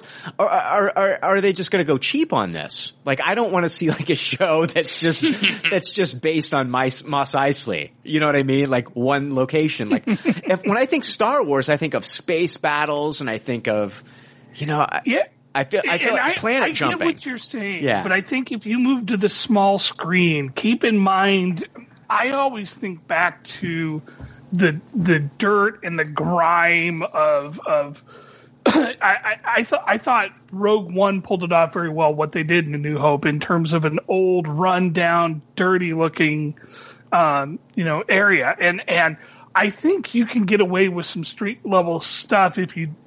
It all comes down to good writing. If you give us good writing... Yeah. You know, you can get away with less of a budget. But I need Eric, I need good music, and I need. That's a great point. I need good music, and I need classic Star Wars screen wipes. Okay, that makes that part will be easy. I know, but I'm saying, are they going to do that in a TV show? Is it going to feel like Star Wars, or is it going to feel just like, okay? I don't want it to feel like, and I loved Defiance on Sci-Fi. I just don't want it to feel like Defiance. Sure. You'll get your wipes, Brian. I know. Yeah. I know I'm going to get my. All right. Oh, fuck you, Wade. No, man. I get what you're saying. I totally get what you're saying. Yeah. They have to put enough money into this to it's not going to be cheap. I mean, think about the practical effects that we saw in The Force Awakens. Think about, like, you know, I want it to look like these aliens have been made by, like, you know, the Henson Company. You know, that's what I want. Want, you know, and I want a lot of aliens. I don't want this to just feel cheap. They got to put the budget into this, man. Yeah, I agree. It can't look like Defiance. It can't look like a Sci-Fi Channel television series show. Yeah, it's got to look like Star Wars. I would say this, though. I am pretty confident that they will do that, because if you look at what they're doing with Solo, a Star Wars story, that's about Han Solo. If you guys didn't know that, I thought I'd... Are you sure? Yeah, no, I'm pretty sure. Like 95, 96% sure. But if you look at what they're doing with going back to the drawing board and basically reshooting the entire movie with Ron Howard for the most part, and then they said they doubled the budget from $245 million to $490, $500 million. I mean, they take great love and care of this Star Wars property because they know that it's the breadwinner. And if you're going, you don't want to do anything to take Star Wars' quality off the tracks, because you know what it's good. You know, every movie you come out with is going to be $1 billion movie.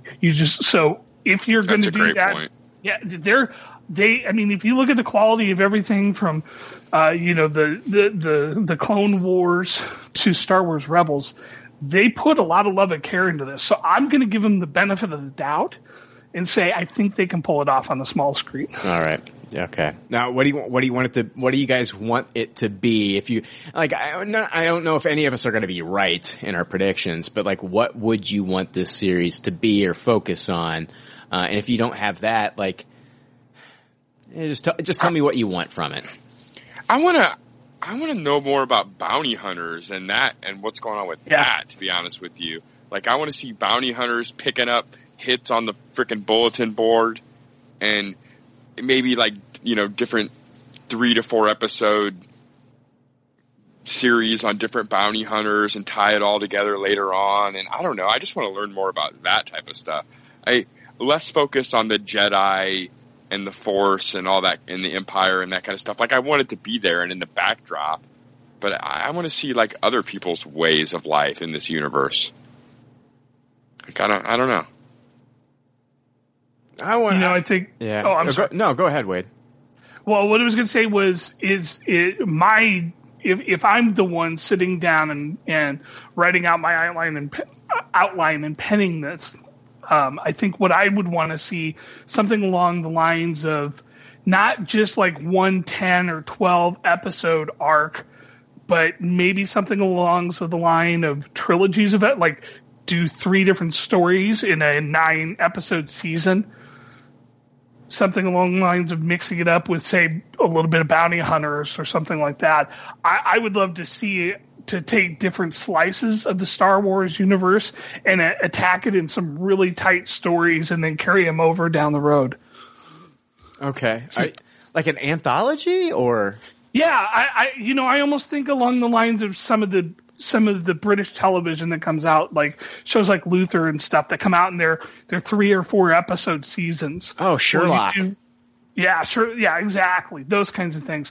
I'd love to see do something like that and do a couple different of them in the same season. So you got like 2 or 3 different ones. One's a take on bounty hunters. One's, a Tatooine centric story, something along those lines. Interesting. Yeah, I really love that idea. And Jake, I love your idea of bounty hunters. I think that's a kind of like an untapped thing that they could explore. Because, like, a lot of people ask, like, why is Boba Fett so cool? And, like, I've kind of struggled with that. But I think it all goes back to, like, his first introduction when Vader points at him and he says, "No disintegrations." Like, you're like, why did Vader, out of all the bounty hunters that are lined up here, why did Vader point to that guy? What's the deal with no disintegrations? Like, why? Where's that coming from? So there's like a level of respect between the cool ship helps too. Yeah, the cool ship helps. Oh yeah. But I mean, there is kind of like that question of like, you do kind of want to see bounty hunters in this universe. There is something super cool about them, and. Can you guys imagine like an Edgar Wright directed television show with bounty hunters? It'd be Star Wars. That would be amazing. Yeah, that would be awesome. I love what you're saying, Eric, about very tight stories and very short seasons like that, to where it's not drug out. Now, do you think that how are they going to do this? Are they going to go the Netflix route, or are they going to drop all these episodes on one day, or will the Disney streaming service spread it out kind of like with Hulu or like Amazon Prime or like one of these streaming services where like the things come out week to week? Man, I don't know if I'm crazy or not, but I think it doesn't feel like Star Wars if they just drop it all out in one big chunk. I feel like a little bit of Star Wars is anticipation. And having these like chapter 1, chapter 2 type of stuff, right? Yeah, you were not wrong there. That definitely has the feel of like that's what they probably would do. Yeah, I don't want to feel like when it drops, like I have to watch 6, 7, 8 hours of Star Wars right then and there, or be spoiled on Twitter, right? Yeah, that seems very non-Star Wars to me. Yeah. So hopefully that's not the case. Yeah. So how much are we going to be paying for this Disney streaming service? The Wrap got some quotes from CEO Bob Iger. He said, our plan on the Disney side is to price this substantially below where Netflix is. Coming out swinging, Bob Iger. Wow. Yeah, I like that. He was talking about the company's, he's talking about this during the company's Q4 earnings call. And, you know, Netflix runs between $7.99 and $13.99 a month. And he went on to say that is in part reflective of the fact it'll have less volume. So Iger said the service will launch with a lot of high quality and will increase its price as the platform adds titles over time. The execs, that's nothing that Netflix isn't already doing. So, you know, Netflix started off fairly cheaper, you know, $7.99, $6.99, $7.99, $8.99, whatever. And now they're raising their prices $1. And I mean, if you want that same level of quality, I mean, we're going to pay that extra $1 to Netflix, to get that. Feels like we get that email every year, doesn't it? Well, your $7.99 plan, it's up to what, $11.99 now? Is that the cheap plan now? Yeah, I think you're right. Yeah. So yeah, it's well, the cheapest plan that they have is SD quality. It's not even HD. You know, like if you want the $13.99 is like Ultra HD, and then you can run it on like 4 screens. The middle of the road, which I think is like their $9.99, which is going to $10.99, is 2 screens and HD. So, I don't know.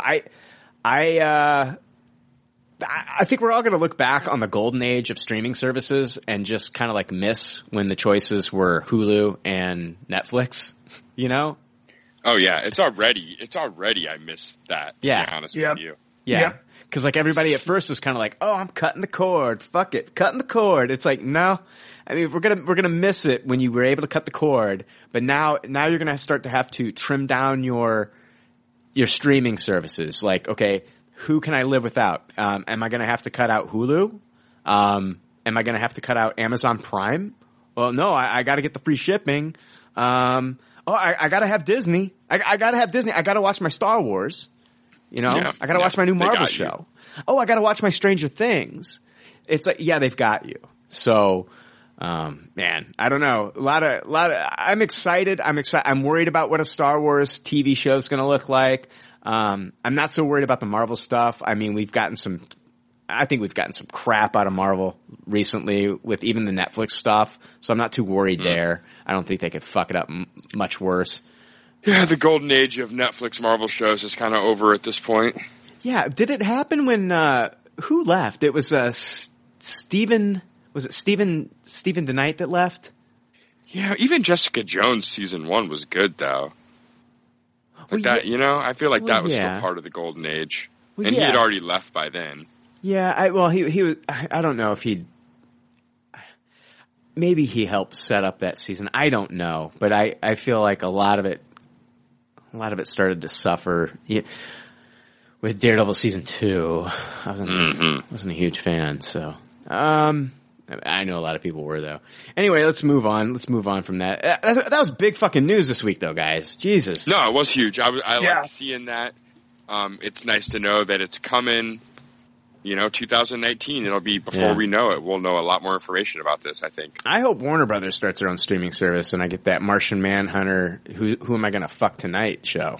Like, that would be amazing, Is it gonna be like a game show or is it gonna be like a reality series? Yeah, it'll be like a reality series.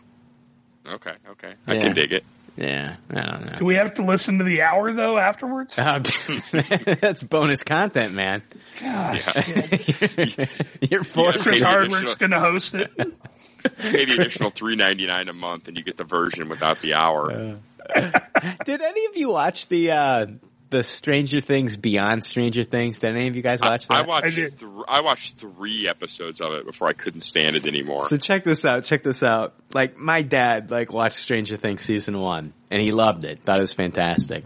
And so I'm like, yeah, Dad, my sister got married a couple weeks ago and it was like that, the weekend that my sister got married when Stranger Things season 2 dropped. So I'm talking to my dad at the wedding, and I'm like, yeah, Stranger Things season 2 just came out. And my dad's like, all right, cool. So he gets home, and I'm like, Dad, watch Stranger Things season 2. And so like I get a text message like later on that day that I gave him the reminder, and he's like Stranger Things 2. He's like, this is horrible. I'm like, what are you talking about? He's like, this is horrible. I'm like, what are you talking about? It's not horrible.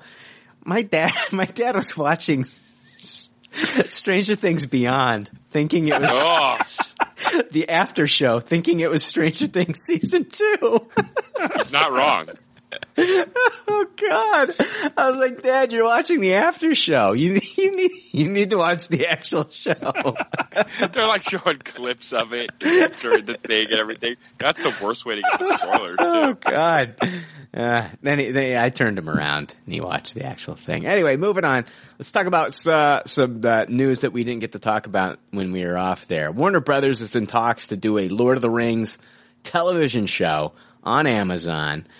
This is after all the legal stuff has been worked out with the Tolkien estate. Christopher Tolkien, the 92-year-old son. 92-year-old son! Holy cow. Yeah, of Tolkien. He's in charge of his father's estate. He was not a fan of the work that Peter Jackson did on the Lord of the Rings films.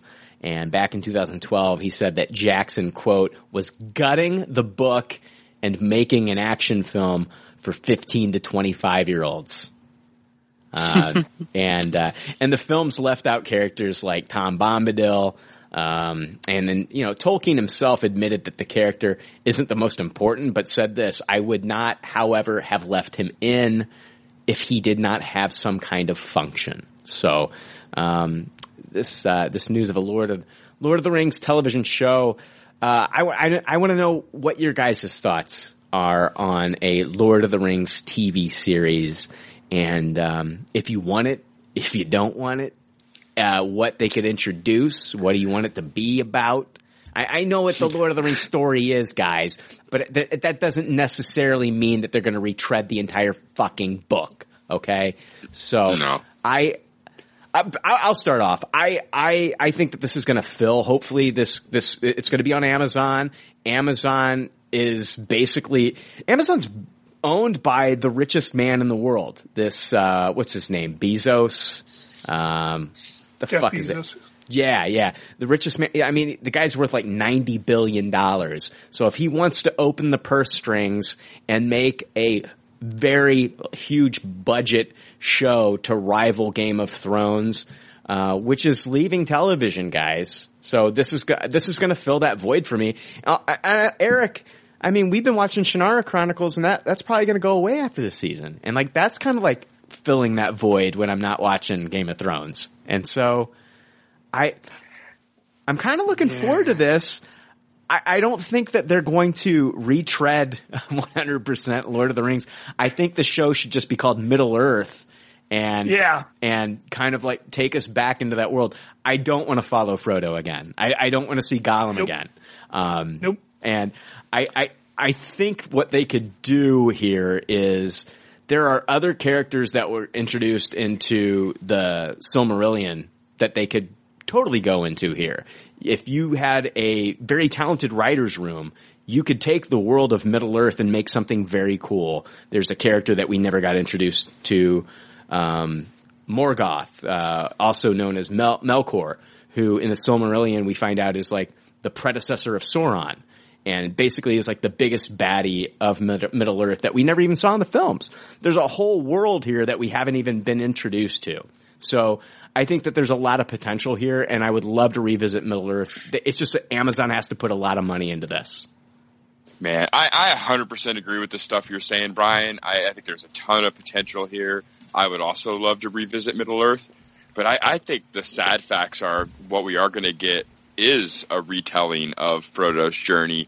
I think, I mean, like the lead into this story was talking about Christopher. Is that the 92-year-old son's name? Yeah. But Christopher Tolkien, he's the one that actually, after his father died, published the Silmarillion. So yeah, a lot of that stuff, I'm sure he would love to work into this world.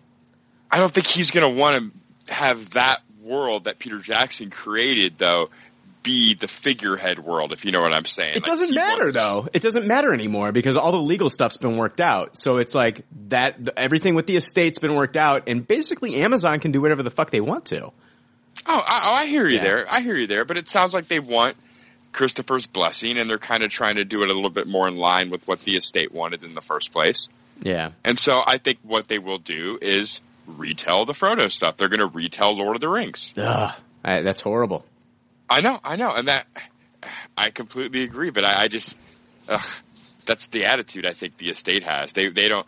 Unfortunately, they can't do the Silmarillion because they don't have the Lord of the Rings the proper way done in their eyes to be able to just start expanding from it. Well, like that. until official word comes out, I'm praying that it's just going to be a show about Middle Earth and has nothing to do with the Frodo, Bilbo Baggins bullshit. I'm not calling that bullshit either. I love Lord of the Rings. It's just been done to death. Exactly. It's been done to death. Right. I wish they would spend the money on.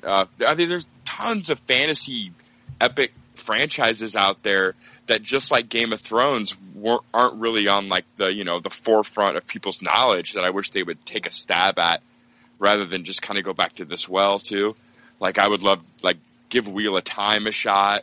I know there's other fantasy series out there. I don't know. I'm kind of I'm not too excited about doing a Lord of the Rings TV series, especially if we're redoing the Frodo stuff. Yeah. What do you think, Eric? I'm going to disagree a little bit, Jake, only in that I get wanting to please him, but you've already purchased the rights. Yeah. What you're looking for now is for it to be successful. And if you look at a lot of the programming Amazon is putting out, because they're not keeping any kind of a Netflix pace at the moment. But the quality of the shows that they're putting out for original content are really, really good. Bosch is outstanding. Highly recommend Bosch and Goliath. I know that it was mixed. Some people loved it and hated it, but I loved The Tick. Tin Star, The Last Tycoon, Mad Dogs is one that's not gotten a lot of love. Sneaky Pete. Yeah. I loved Mad Dogs. I don't know if you watched Mad Dogs, Brian, but no. I thought Mad Dogs was great. I have not seen that one. They're really nailing it, and they're doing very, very well right now. So I think they're going to pick a story, and I think they're smart enough to know that has been done to death. At least for the most part, the one thing I will say that Netflix, Amazon, all these streaming services that are doing original content, because they're not just mass producing movies, they seem to be generally making smarter choices and not just going for, let's rehash this same old thing. And when they do it smart. Like Netflix knew from their demographics that Fuller House was going to be a huge success. They knew that going into it. That's why they rehashed it, because they knew that they could do something fresh off of it. And I think Amazon will do the same. They have a ton of history to work from to do that as well. It's amazing just the stories that they tell in the Shadows of Mordor game and the Shadows of War. There's a ton of history out there. And I think they can attack that, and I think they're smart enough to do that. Yeah, Jake, I think you're just worried about your principal characters being, like, even though they would probably be introducing characters that we didn't see in the films, you're just worried about just more Frodo, right? I mean, just more Frodo. Yeah, I just don't need to see a retelling of this. It just seems like a boring well to me. No, I agree. I want to see Middle Earth again. I just don't want to. I don't need necessarily the Hobbit story. I don't need the whole thing from beginning to end again. If that's what we're doing, but we're gonna, I know a lot of people don't agree with this, but I think Peter Jackson did a great service by cutting out a lot of the fat. No, I agree, man. I agree. From the Lord of the Rings, I think everything went wrong with the Hobbit, where I don't know what happened with his brain. Yeah, that was a shit show. In the original experiment, I think he did us all a favor, like drawing this story out longer into a 7+ season television series. Sounds like the most excruciating exercise I can imagine. That's why I'm hoping it's just called Middle Earth, and it's story set within this world where what you do is, if you're Amazon, is you get a great writer's room. You hire some really talented guys in a writer's room and say, guys, just like what Marvel Comics has done with like Star Wars. They take their best writers and say, hey, you're on Phasma. You're on Poe Dameron. You know, you've always wanted to work with Luke Skywalker. Give me a story. Get some great writers, some up and coming writers, and then put them in a writer's room and say, guess what, guys? You guys have access to Middle Earth. Have at it. What can you give me? They need to say fuck it to the Bibles of Middle Earth and Tolkien too, because I mean, some of the stuff involved with that is a little bit archaic, right? Like we need some strong female characters, of which there are none. So I think they need to take some liberties and really like kind of bring some of this Middle Earth stuff to the modern world. Right. Yeah. With a little bit more diversity and some strong women. I mean, I'm not trying to sound PC about it, but there's literally zero for the most part in those stories. You know? Yeah. I mean, and what they do is like in the movies is they added the romance, and like that romance was not there in the books. So yeah, I mean, they barely had something for the movies. That's kind of what makes Game of Thrones so strong. Is you can't even count on one hand how many awesome female characters there are. Right. So it's hopefully if they do some Middle Earth stuff, it's not like they're beholden to doing everything page by page from all of Tolkien's notes. Because I want to see some. I want to see some female Ents. I want to see some trees with tits. That's what I want to see. There you go. Right? Trees with tits. You want some of that sweet, sweet maple. Yeah, man. I want to see some syrup. I want to see some lactating trees is what I want to see. Got some pancakes. Oh man, yeah. Can you milk a tree, Brian? Yeah, I want some middle girth with my Middle Earth. Yeah. They'll probably just make Frodo a girl and do the whole thing over again. Right. Yeah. Oh man, even the Hobbit women had hairy feet. Right. Yeah, that is true. I want to see a world of hobbits where they go into a nail shop and get like pedicures and shit. You know, I want to see. Hobbits have the most interesting stories. Yeah, man. You know, I'd like to see them. I'd like to see a hobbit get a pedicure. You know, fucking. Anyway, moving on. I think it could be good if Amazon approaches this not with the One Ring story in mind, man. You know, I think there's got to be some more cool stories in Middle Earth, and come on. Let's not retread Gollum and Frodo, and I love those stories, man, and I loved those movies, but shit, dude, I can't watch. Yeah, Jake, you're right. I can't watch it stretched out into a 7-season series. I can't do it. Oh God, I can't do it. Hey, can we take a real quick break? Yeah. All right, moving on here. The actress Tessa Thompson, who plays Valkyrie in Thor Ragnarok, was tweeted by a fan who said she should play Alana if there ever was an adaptation of Brian K. Vaughan's comic book Saga, drawn by Fiona Staples. And Tessa Thompson replied, "Oh my God, I'm very obsessed with Saga. That would be so dreamy." So, Jake, I know you've read some Saga. Eric, you said you've read some Saga. I've read Saga. It's kind of like a space opera comic book. I don't know. I don't even know how to describe it. It's a fantastic book by Brian K. Vaughan. It's so good. Yeah, I was just kind of saying like it's just a real universe building kind of space adventure story. It is really hard to just pinpoint and nail down. Well, it's also about fatherhood, motherhood. You know, Brian K. Vaughan, like after him and his wife had their first child, started to his experiences with his child and things like that. He would actually incorporate them into this book dealing with aliens. And so in this book, you actually have two different alien species. One that is a male and one that is a female, and both of their races are warring against each other. And they actually fall in love and have a child together, and they name the child Hazel.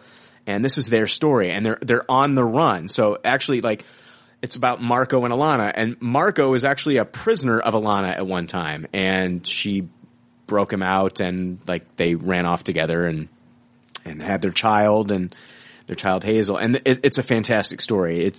You get they have a spaceship that's a tree that they fly in at the beginning, and there's so many different characters that are introduced. There's a character called the Will that's a bounty hunter that is after them, and he has a cat called Lying Cat that can, if someone's lying, the cat will call them out and say that they're lying.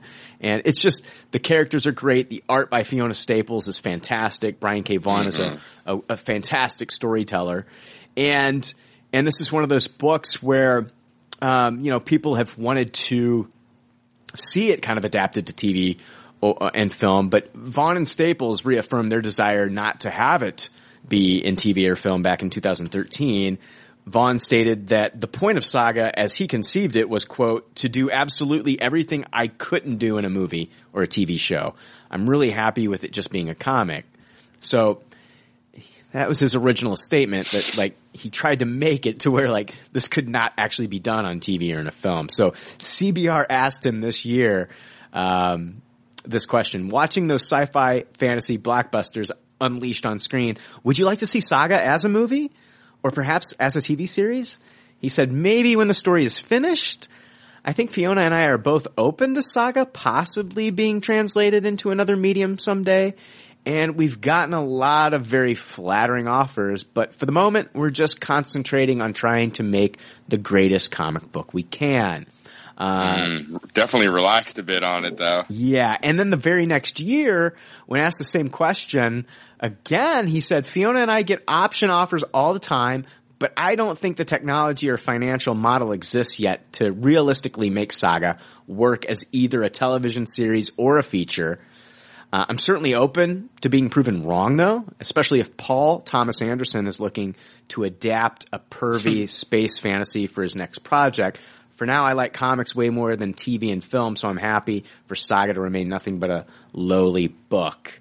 So I don't know. Tessa Thompson as Alana seems like really damn good casting, though. I just have a feeling, though, by the time that they are ready to turn Saga into a TV or a film, that she's going to be too old for the role. Yeah, that's too bad. I mean, if they were casting this thing now, she'd be perfect. She's perfect, but I agree with you. By the time it's going to matter, it's probably going to be long past. Yeah. So that's a shame. Yeah. You always love to see a fan get a gig like this, and I mean, the casting is just, pretty much perfect. Yeah, and I've always wanted Oscar Isaac as Marco. That's my Marco. And I think, you wait too long on that too, he's going to be too old for the role. So CBR talked with Brian K. Vaughan, and they were wanting to know, Brian K. Vaughan, he said, maybe when the comic book wraps. So, when will the comic book end? Because, they're on, issue 47 or 48 now, and this comic's been running since 2012. And they do about 8 a year, right? Yeah, she takes 3 months off typically in between issues. So he said, I know exactly how the story ends down to the last page, but I don't know exactly how long it will take to get there. It's a long one, that's for sure. So, we could be waiting years before this ends. Walking Dead has been going on since 2003? And it's still going? Yeah. So, yeah. Would you guys want to see a Saga adaptation to film or TV? You've read more than I have. Yeah. What do you think about Brian K. Vaughan and his statements about how he's primarily trying to do things that he wouldn't be allowed to do on television and film? Do you think the comic upholds what he's saying? Yeah. If you're going to do a straight adaptation, I don't think any other network other than HBO or Amazon could do this. I don't think it could ever be a movie. It's just too fucking epic. Is the narrative even possible to translate as something other than comic books? Right, exactly. If it's up to me, I wouldn't do it. But on the flip side, it's like, I think honestly, like if they were to do it and it was successful, if they could translate it, I mean, it would put Saga in the hands of a lot more people, and a lot more people would know about this wonderful comic that's out there. And it's great. It's a great, like if you don't read comics now, like I know people that don't read comics, but they read Saga, right? I mean, oh yeah. So it's really fucking good. So I don't know. I can't see them getting away with this or doing this justice on, I think television, it's too much of a big budget. I think maybe Amazon or HBO could do it possibly, but I don't know, man. It's a big budget, man. I mean, I think you could do this stuff on a big movie budget, but on a TV budget, I don't know if you could do this, man. Like then with the movie thing, then you don't have enough time. Exactly. It's like a double-edged sword that way. Exactly. You got the money to make it look right, but then it's going to get fucking dark towered where they take fucking 800 pages and cram it in this 2.5 hour mess. Yeah, it's got to be a TV series, and I don't think they're there with the technology yet. And Tessa Thompson, I could see her doing the series.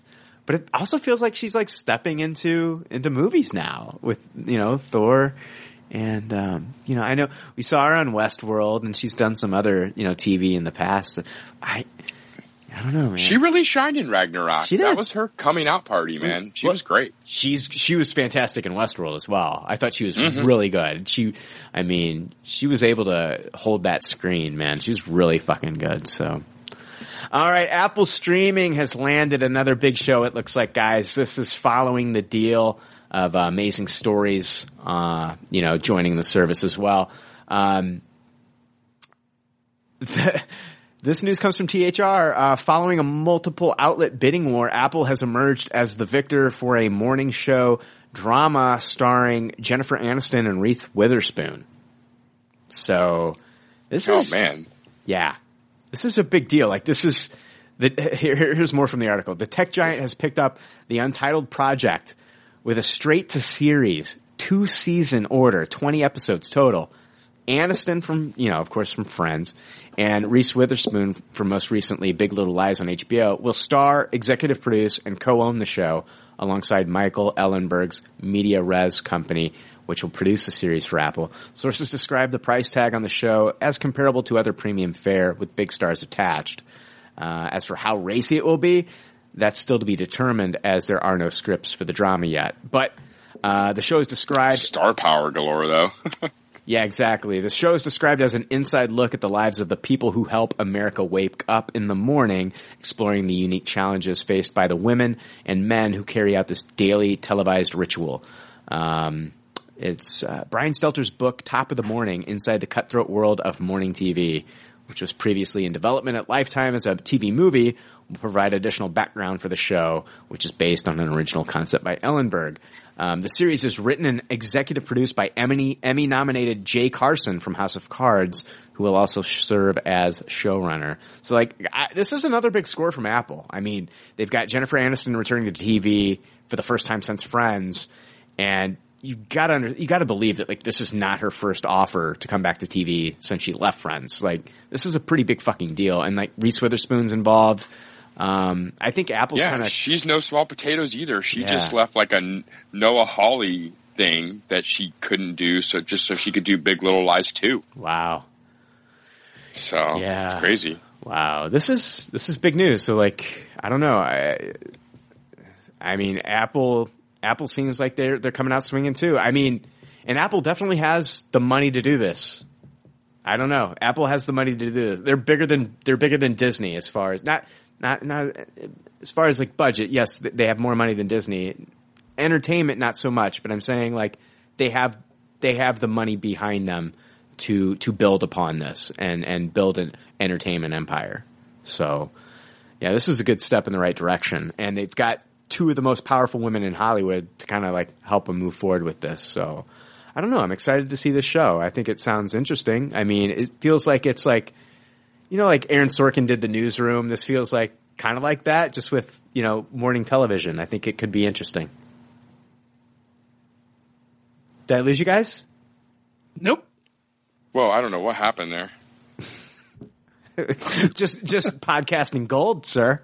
It was me finishing a sentence and then a long pause. So it was. So let me see this. I really don't get that interested by hearing the description of this, but I recognize the star potential that those two have and what it could mean to them. So now that said, if it's an Aaron Sorkin written level, I'd be all in for that.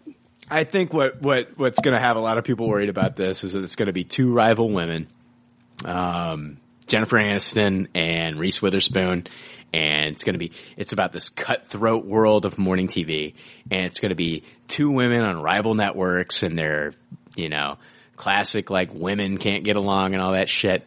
Hey, welcome to the real world. We saw this happen with Tanya Harding and Nancy Kerrigan, and this shit happens. So it can be a good TV show. I do kind of want to see this. I mean, I think it sounds good. Aniston will be great. Maybe she'll be kind of like playing into like the Kathy Lee prototype. Yeah. As like the kind of drunk, jealous. Yeah. Kind of crazy, backstabbing TV personality type character.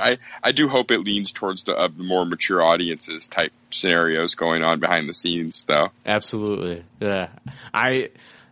Of course, we got to see trailers and stuff like that, but I think it's a big score for Apple to get these two women, and so I'm looking forward to this. Yeah, and if it's at like Aaron Sorkin level, I'm definitely in. So, and they got this Jay Carson from House of Cards. I never watched House of Cards, guys, but I know like a lot of people love that fucking show. So, yeah, I loved it.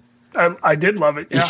You did love it until recently. Actually, love it a little less lately. I don't know why, but let's talk about this. So anyway, I went and saw Murder on the Orient Express on Thursday, and one of the trailers was of Ridley Scott's new film hitting theaters December 22nd, called All the Money in the World, which stars Michelle Williams, Mark Wahlberg, and Kevin Spacey as J. Paul Getty.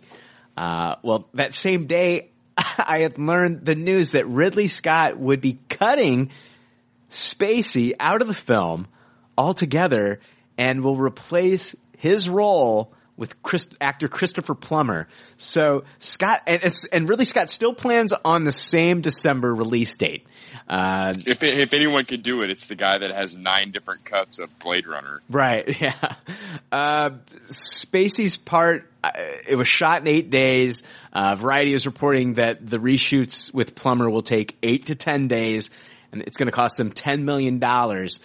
Ridley is not doing any green screen shooting with this. He's doing it location shooting. So with the actual actors there instead of like CGI inserting them into scenes. So they're actually getting Michelle Williams and Mark Wahlberg to come back for the reshoots to do this.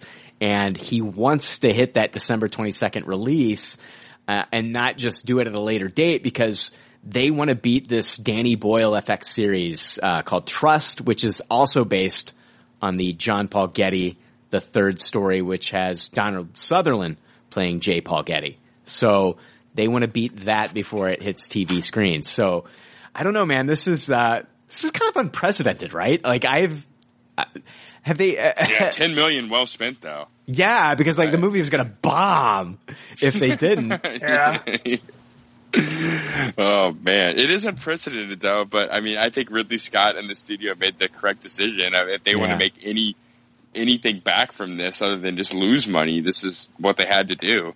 Oh, so power to them. When are we going to get that? When are we going to get that first? What's fucked up is like, when are we going to get that first trailer with Christopher Plummer as? Are we going to get that? Are we going to get a trailer with Christopher Plummer as J. Paul Getty? Or because like I was literally in the theater the same day that they announced the news, and I'm still seeing the Kevin Spacey trailer, which was awkward as hell. So yeah, I bet they just pull those trailers, and it's probably just going to be a TV spot campaign with the Plumber. Yeah. Oh my God. Yeah. Oh, it's just like, I wonder like how many people Were there a lot of people in the theater when that came up? What was that like? What was the atmosphere like? No. There's only a few other people in the theater. And I was looking around to see like if anybody was kind of like shocked. I don't know if they'd heard the story or not yet.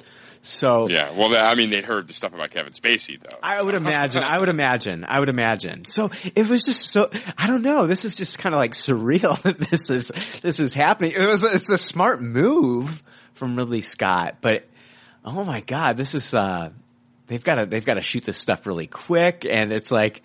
It'd be crazy if Christopher Plummer gets nominated for like an Oscar for like best supporting actor in a role that was supposed to in 2 weeks just blew us out of the park. Yes, best supporting actor nominated for like this role as J. Paul Getty in a role that Kevin Spacey was supposed to get with all this these allegations of space. Did you hear about Kevin Spacey and Richard Dreyfuss' son? Did you hear about that?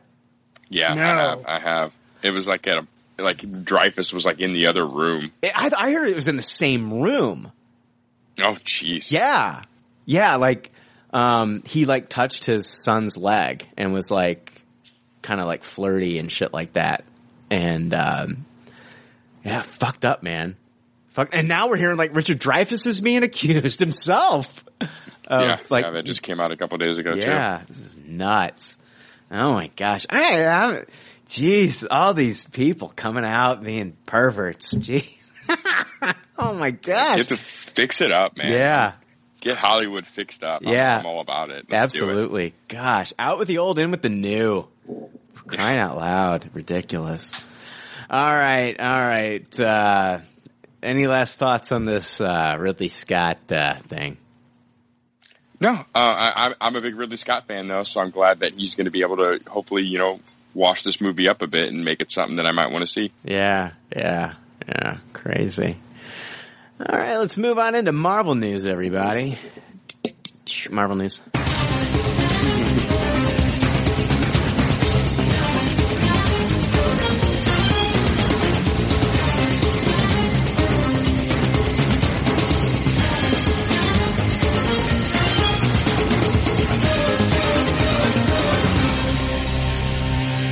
Marvel news. All right, guys. This is fucking crazy news week, right? Crazy. Tons of it. Yeah. CNBC reported that Fox and Disney had talks about Fox selling parts of its company to Disney. Now, these talks have since cooled off. Apparently, they had talked about 3 weeks ago these conversations started, and they haven't spoken in a couple weeks now, but talks could start again soon. One of the parts that Fox was looking to sell was 20th Century Fox movie and TV production studios. If this ever did happen, that would mean that Disney would now own the X-Men and Fantastic Four, and that means characters like Wolverine, the Human Torch, Storm, Jean Grey, Cyclops, Deadpool, Cable, Beast, and even the Juggernaut could be seen on screen with the likes of Iron Man, Captain America, Thor, Spider-Man, Captain Marvel, the Guardians of the Galaxy, and Incredible Hulk. So the only major piece of 21st Century Fox's entertainment operation that Disney wouldn't be buying if the deal goes through would be the Fox Broadcast Network. Since Disney currently owns ABC, they cannot also own another broadcast network due to FCC regulations. Probably something to do with a monopoly, which this feels like if it does happen. Sounds like a good rule. Yeah, well, it feels like if this goes down, it could be a monopoly anyway. That means that Disney would also not be buying any of Fox's cable news or sports channels, the latter due to worries that combining them with the Disney-owned ESPN could be seen as a violation of antitrust rules. What are your guys? We'll talk about this a little bit more. I've got more things that I want to talk about when it comes to this. But like, what are your thoughts about this? Would you want to see this actually happen? Yeah, I wouldn't be opposed to it. I mean, the dream is before I die to see all the Marvel characters in one shared universe, right? I mean, so I'm definitely not opposed to it. I hope it happens eventually. Eric. Yeah, I want to see the X-Men in the Marvel universe again. Absolutely, I agree with you, Jake. I don't care about the rest. That's all I care Yeah. about. So the rest of it, I really couldn't give a shit. I mean, I've asked this before and I forget. What are some of their other properties that are big besides I mean, I want to see the Fantastic Four. It's Marvel's first family, and it feels like the Marvel Universe itself is such. It's perfect for the Fantastic Four, but yet they're not there. Are you talking about, Eric, are you asking about Fox? What are some of Fox's bigger properties? Yes. What do they have right now? Simpsons, Avatar. I mean, what else? I mean, see, that's the thing. It's like, you know, I want to.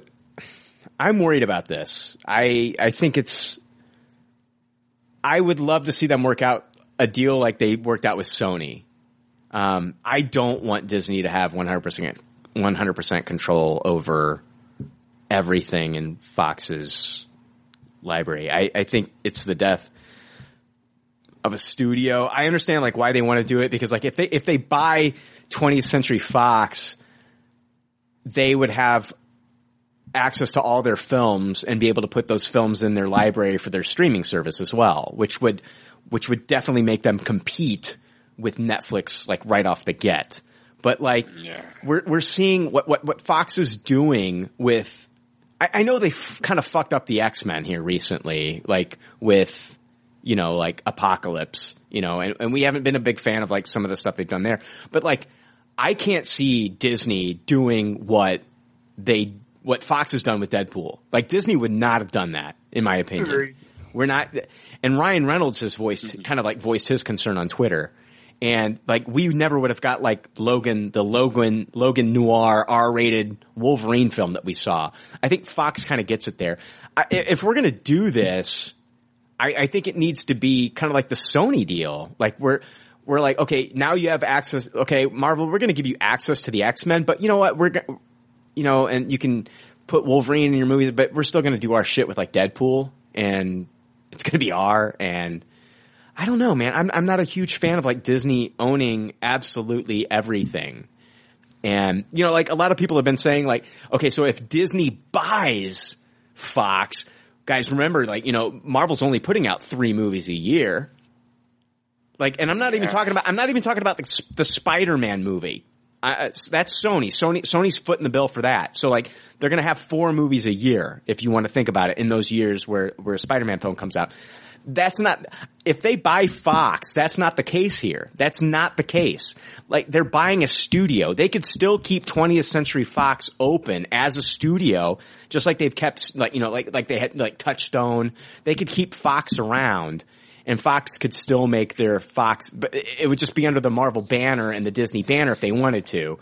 I mean, that's a better solution. I like that a lot. I mean, I agree with you that I don't like if they just encompass everything and put out the same amount of product, then that kind of seems like a waste. Like, it would be better played, like you're saying, to have it be a separate studio making separate movie releases, making separate business decisions still. Jake, even though all the money's rolling into Disney. We'd also get back our original Star Wars intro with the 20th Century Fox. Dun, dun, dun, dun, dun, dun. We'd get that back.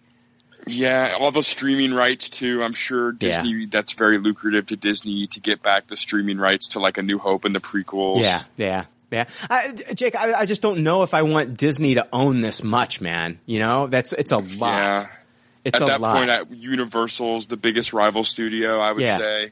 I mean, exactly. And that's the thing. It's like, once Disney has this, like, Disney basically is, they can start, they've done some stuff recently that's pissed me off. Number one, in order to play The Last Jedi in certain theaters, they've made it to where like some of these smaller theaters have to keep it in their theaters for like, I think a total of like 5 or 6 weeks or something ridiculous.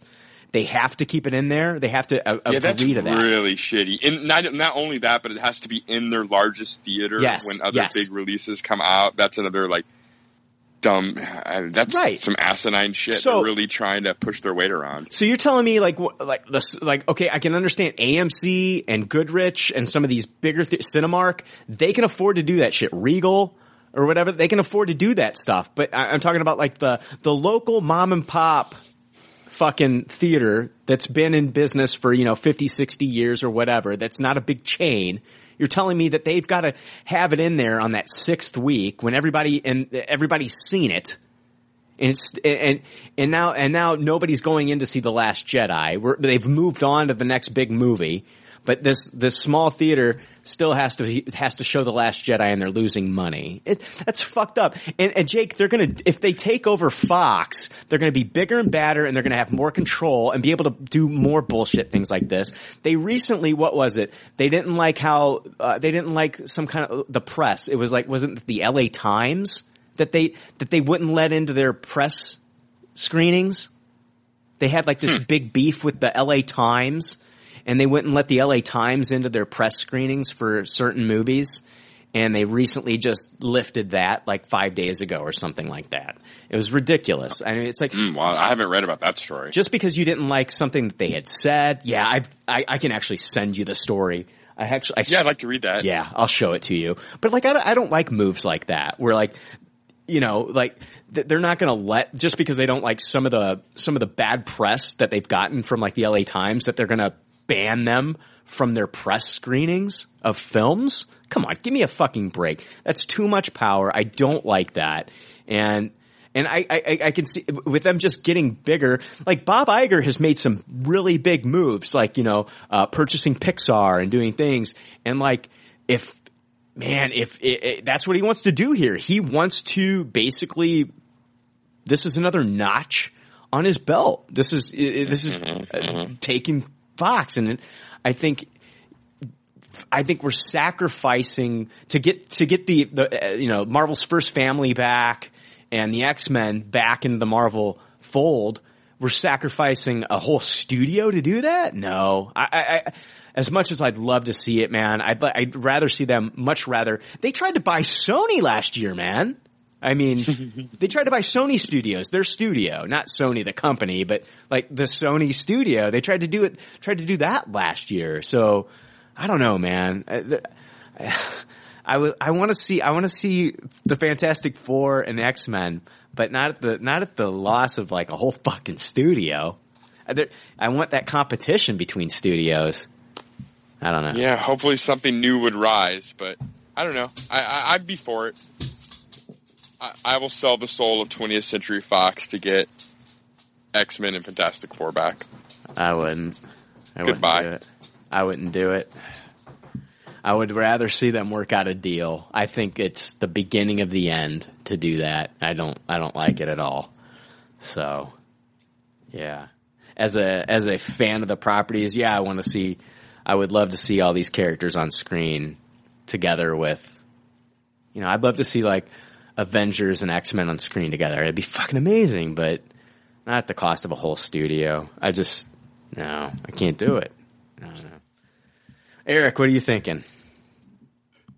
No, I would agree with you. Like I said, I really don't care about anything else falling under their umbrella other than Fantastic Four and X-Men and everything. So, and I agree with you. We never would have seen Deadpool under Disney. Yeah. So probably in the end, I'd fall on the side of don't do it. Just buy the two properties. Yeah, it's like, do you want to see like every property that we've ever loved owned by Disney? Like, do we want to see like Transformers bought by them? Do we want to see like every? It just can't get worse, right? It's just I tend to be a big fan of the underdogs. So, like you, I'm a Kevin Smith fan. Yeah. I know he's up and down with this stuff, but I love Kevin Smith as a person. Yeah, and I love the story of him and where he came from. I love what Blumhouse.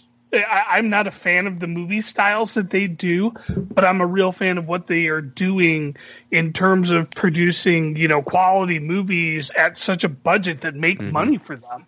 You know who's a big underdog right now, Eric? Huh? Kevin Spacey. Sorry. Yeah, he's not the kind you root for. I just wanted. Sorry. Sometimes I just want to make people squirm a little bit. All right. No. Yeah, sure.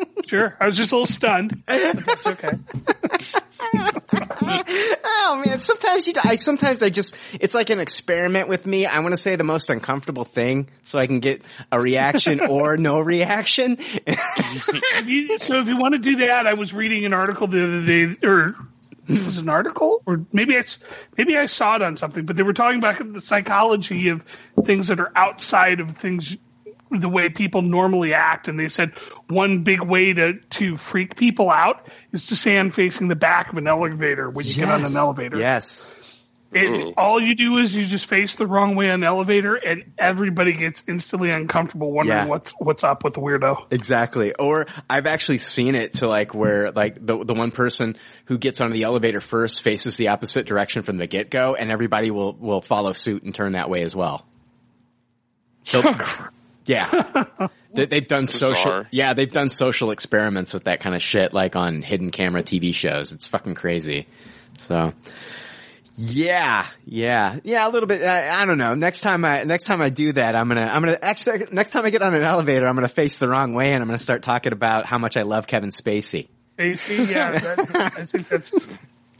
I'm gonna be like, man, my friend Eric Wade's right. He's the underdog. I love this guy. Easily your favorite Lex Luthor. Easily. Oh, I call him Sex Luthor. Yeah.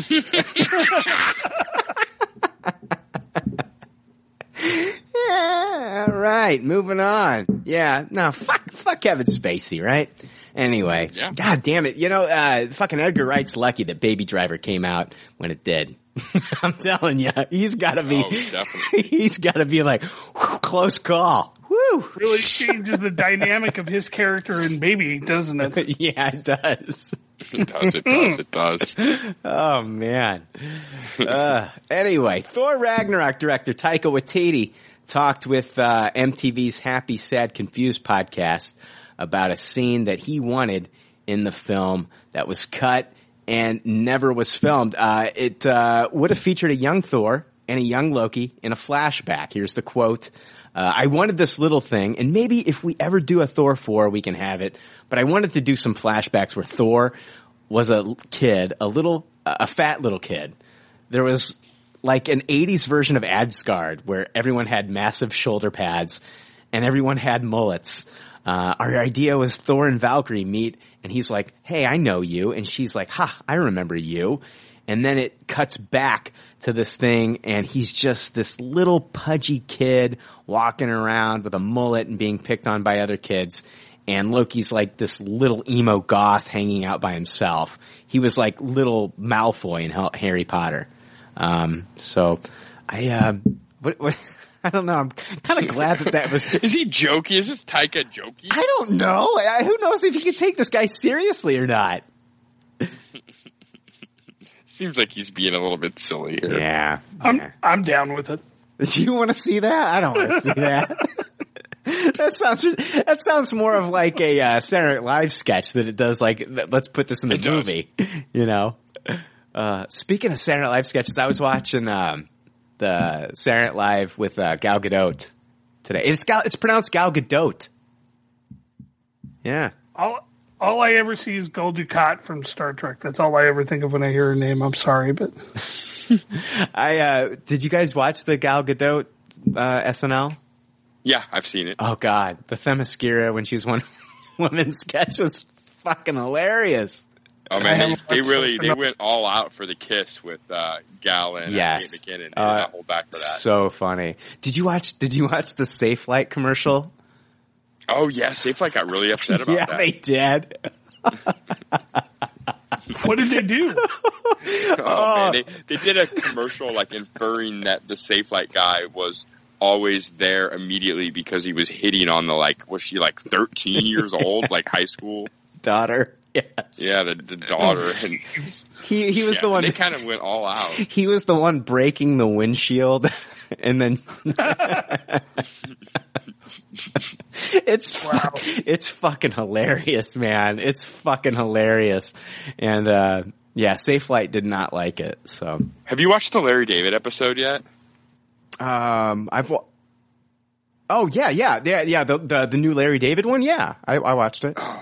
Oh man, they do this sketch where it's the they're like giving him the award for the commercials, and then the commercials use all kinds of slang that don't really play today. Yes. Oh, he was the guy who did the commercials back in like the 90s or 80s or 90s. Yeah. Oh, that was so funny. I was rolling. Oh my God, that was so funny. Yeah. Oh man, that was a really ballsy sketch. That was. You know, that's the thing. Like all this. Okay, we watch. You know, like all the things that like, you know, SJWs get upset about today.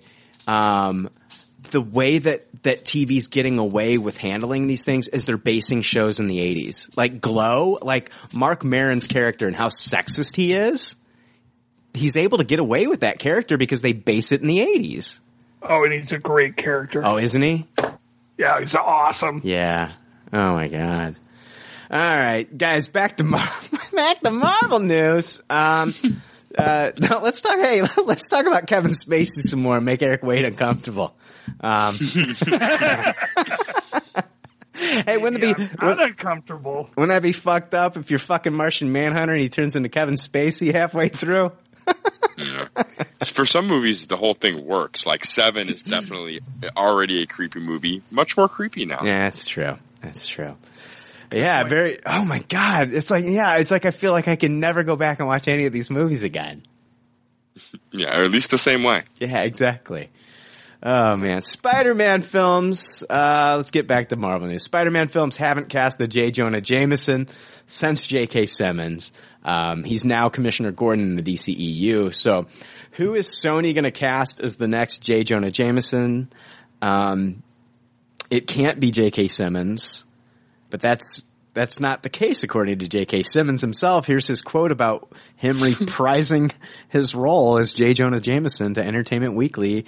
He says, "I never say never. I mean, you know, obviously I had an amazing time with Sam Raimi on those movies and Tobey Maguire and everybody. That was a great time and huge for my career and my life and just pure fun.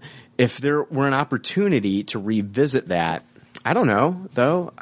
How old is Spider-Man going to be if J. Jonah Jameson is this old? So I think that there's got to be like a conflict of between that seems bizarre between DC and he can't be Commissioner Gordon, and that seems weird. I don't know. He's a great actor, but he's not so great that he's not like Gary Oldman. He's not like a chameleon. Yeah. Like it's gonna be like, okay, it's J.K. Simmons, it's both guys. Yeah, and I mean we're getting Brolin as Thanos and Cable for two different studios and two different Marvel properties, but like this is still different. I don't know. Eric, would you want I think we'd all want to see I think we all wanted to see J.K. Simmons come back and play Jonah Jameson, but that was before him as Commissioner Gordon. What do you think? Yeah, I would have loved to have seen him come back. I have no problem with this either way. I think J.K. Simmons would have been great to bring back, but jacked up and with how he's worked out to get into shape for that. I don't know. I don't picture J. Jonah is all jacked up and roided out. Hold on. That's the thing here. Like, did he get jacked up for the Commissioner Gordon role, or because like he's going to be wearing a trench coat? It's not like all of a sudden like on a rooftop he's going to come out in a tank top, right? I just know what he did and how, and those pictures he took. He looked like he could beat the living shit out of. Yeah, but he's not. He's not taking those. Like, he's not posting those pictures on Twitter and Instagram saying, "All right, here comes Commissioner Gordon." You know. Well, I thought the idea was the more jacked up, more virile version of Gordon that they were going for, though. Thought that was why he was doing it. I mean, every time I've seen him in the commercials, he's just wearing a hat and trench coat. Like, I don't think that there's going to be like this scene where like he's like, what's, yeah, like bodybuilding montage scene. Well, what's that groundskeeper Willie, where he rips off his shirt and he's jacked. I hope that happens. I just think that I feel like that has nothing to do with Commissioner Gordon. I feel like that just has to do with J.K. Simmons being a gym rat now. Could be. Could be. No, you're probably right. You're probably right. No, he's like fucking ripping parademons in half with his huge fucking guns. That's what I think. No, he's gonna be showing his bodybuilding competition pictures to Bruce Wayne in his spare time. Hey, check this out, dude. I got third place in the competition. Can we go back to talking about Kevin Spacey? Will give him a mic. Eric says, "Can we go back to talking about Kevin Spacey?" Oh man! Yeah, but I'm fine with the casting either way. Yeah. It's just not that big a deal to me. I don't think. I think they should cast Kevin Spacey as the next J. Jonah Jameson. Peter, you're not out of high school yet, huh? Let me give you your first job. Yeah, I got a photo shoot for you. Come with me. Oh man, first job is a blow job. Moving on to DC.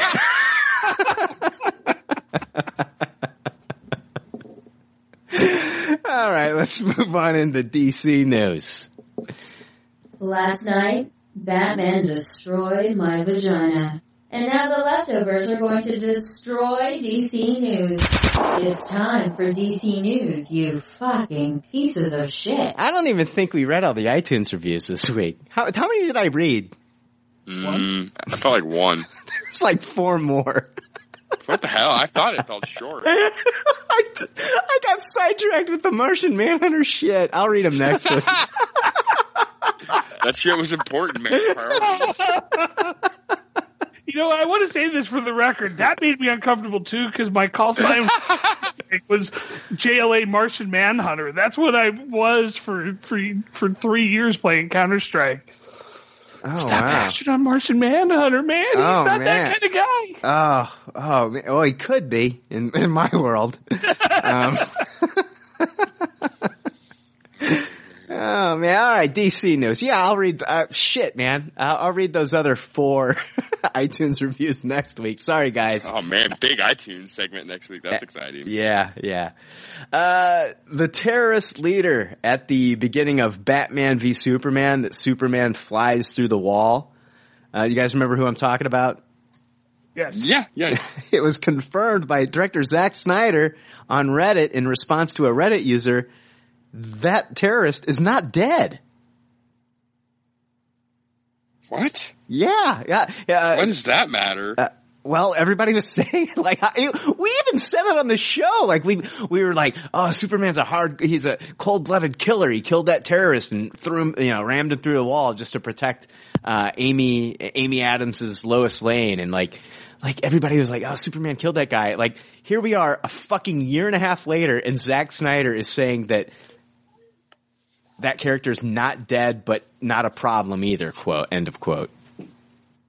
Like, I just thought that this was like one of the most ridiculous stories I've read all week that it's always great when a director has to come out a year and a half later to explain something in the film. Yeah, geez, Zack Snyder, stop talking in interviews. Go take care of your family. Well, this was on Reddit. This is like, I don't even know if it was like a Reddit Ask Me Anything or like one of those Reddit AMAs. I don't know. It's just someone take Zack Snyder's laptop away from him. Yeah. So weird. I had to throw that out there that like going forward, guys, we can't have that talk anymore about Superman killing the terrorists by flying him through that brick wall. Like that's not canon. That terrorist is not dead. He's alive.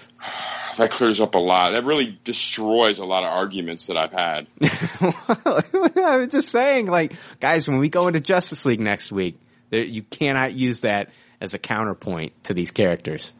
So, Just throwing it out there. That terrorist is still alive. He's not doing well.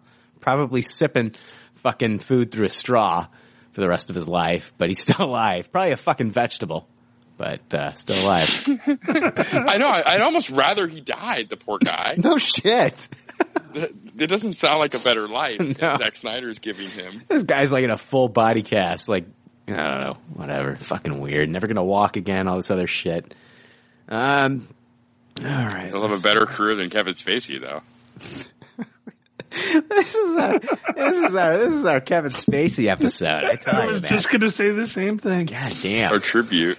It's like one of those things. Like I was like, are we gonna? I knew we were gonna talk about Kevin Spacey, you know, a little bit with that whole Ridley Scott thing. But yeah, we keep going back to him, man. I don't care. Well, I have In the Garden of Good and Evil on right now. That's what I'm watching. So You're watching a TV show while we're podcasting? no, I'm just kidding. Next week, we're doing our Justice League movie review. The Wall Street Journal did a story about the test screenings for the Justice League that have been conducted, and those audience scores are on par with audience screening scores for Wonder Woman. Wow, that's incredible. Also, yeah, it is. I've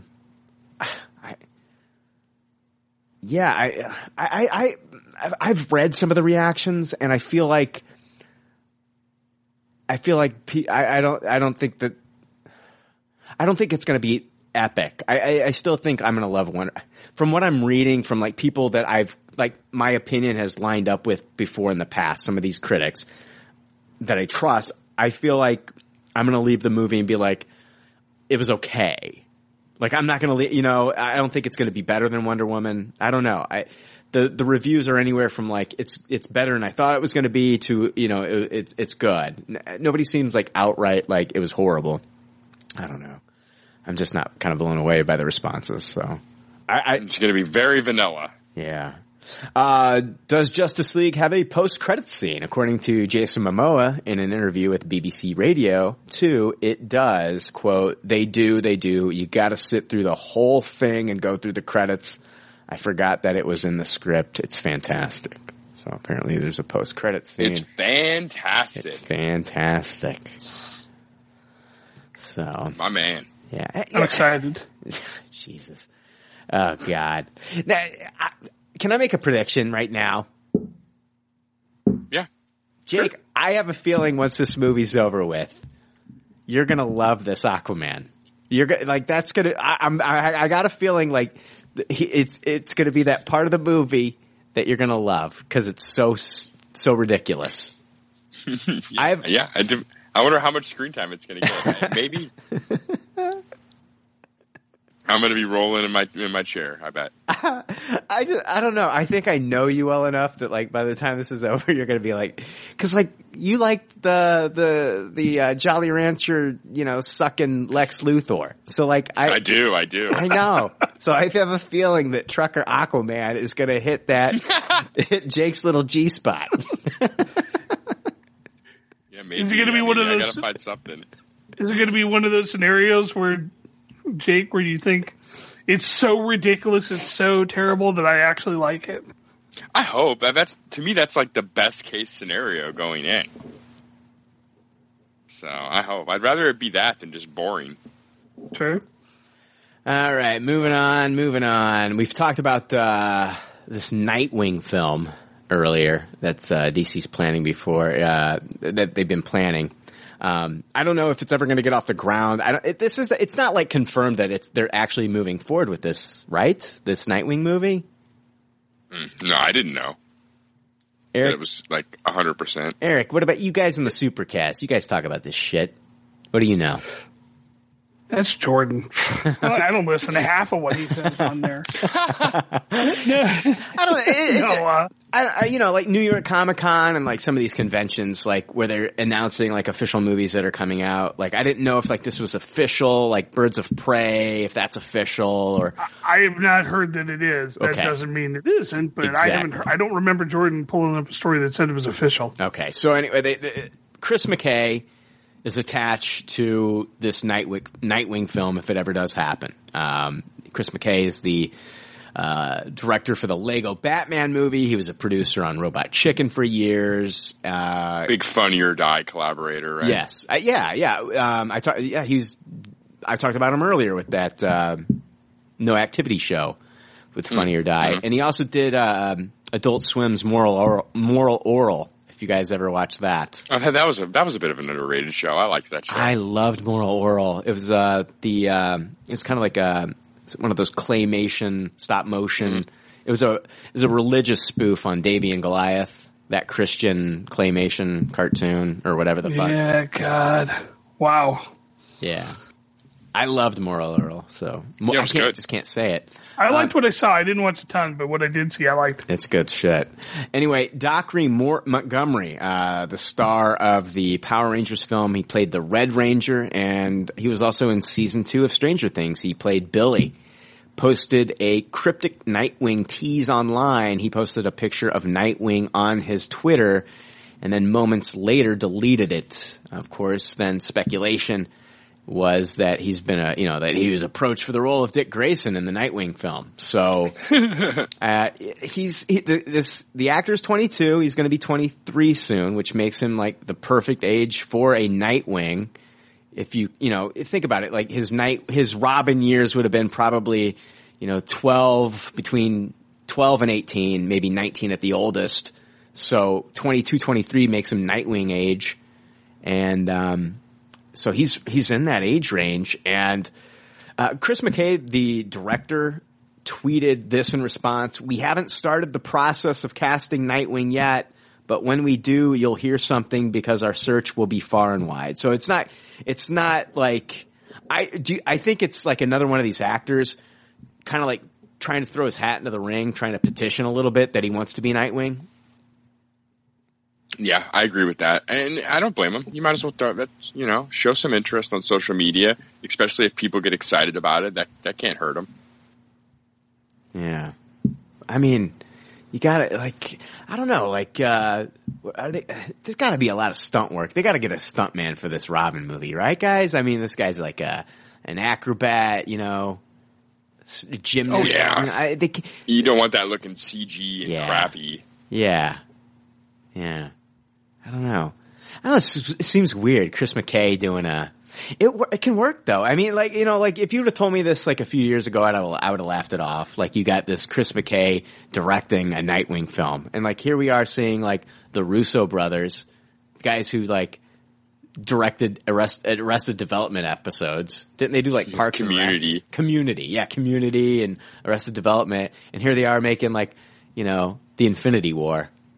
It's like, yeah, anything's possible. I mean, all you have to really do is like get some like good stunt coordinators on the show. It's not like, the directors don't have to do everything. You're going to have like your action director, and your second unit director can handle some of that shit too. So.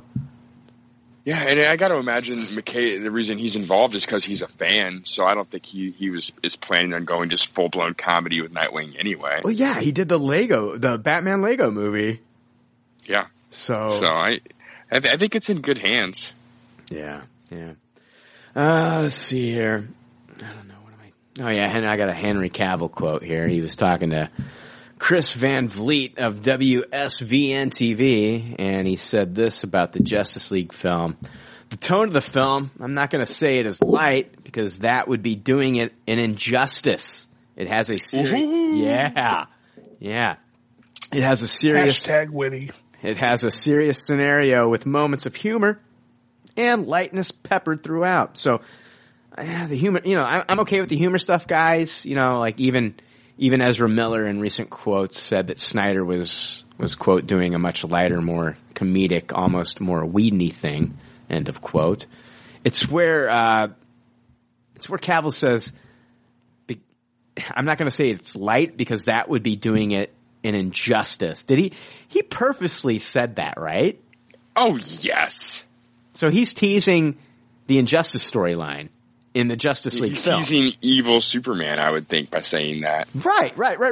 And like we've already heard that we're getting the John Williams score in this one, but with a darker twist. So we're 100% getting an evil Superman in this film? For a moment, probably. It'll be just like Transformers The Last Night, you know. Batman will say 2 words and he'll snap out of it. Remember Martha? Those are probably the words. Why did you say that name? Superman says it this time.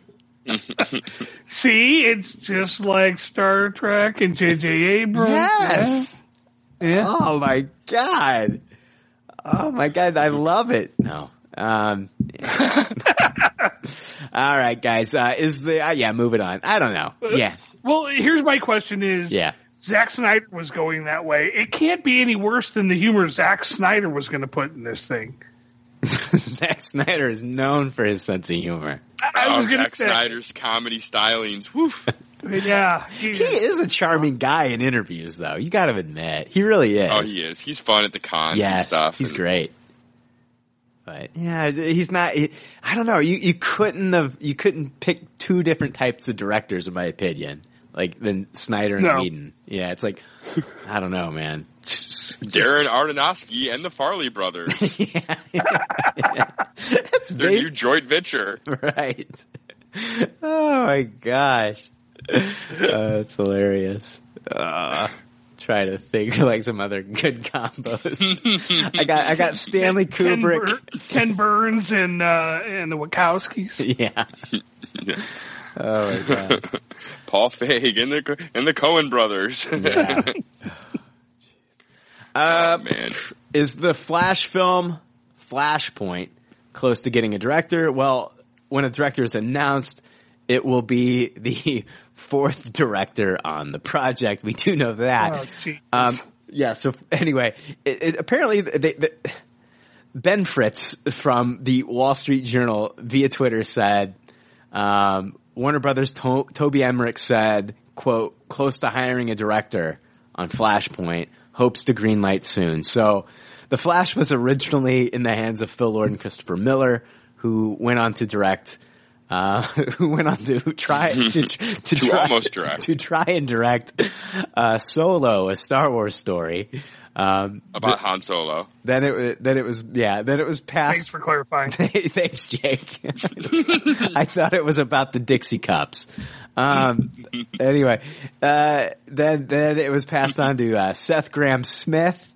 And then it went to the Dope director, Rick Famuyiwa, and then he left due to creative differences, which, like, the whole reason Kiersey Clemons, the actress Kiersey Clemons, was brought on was to play Iris West, and she was because of her connection to Rick Famuyiwa in the movie Dope.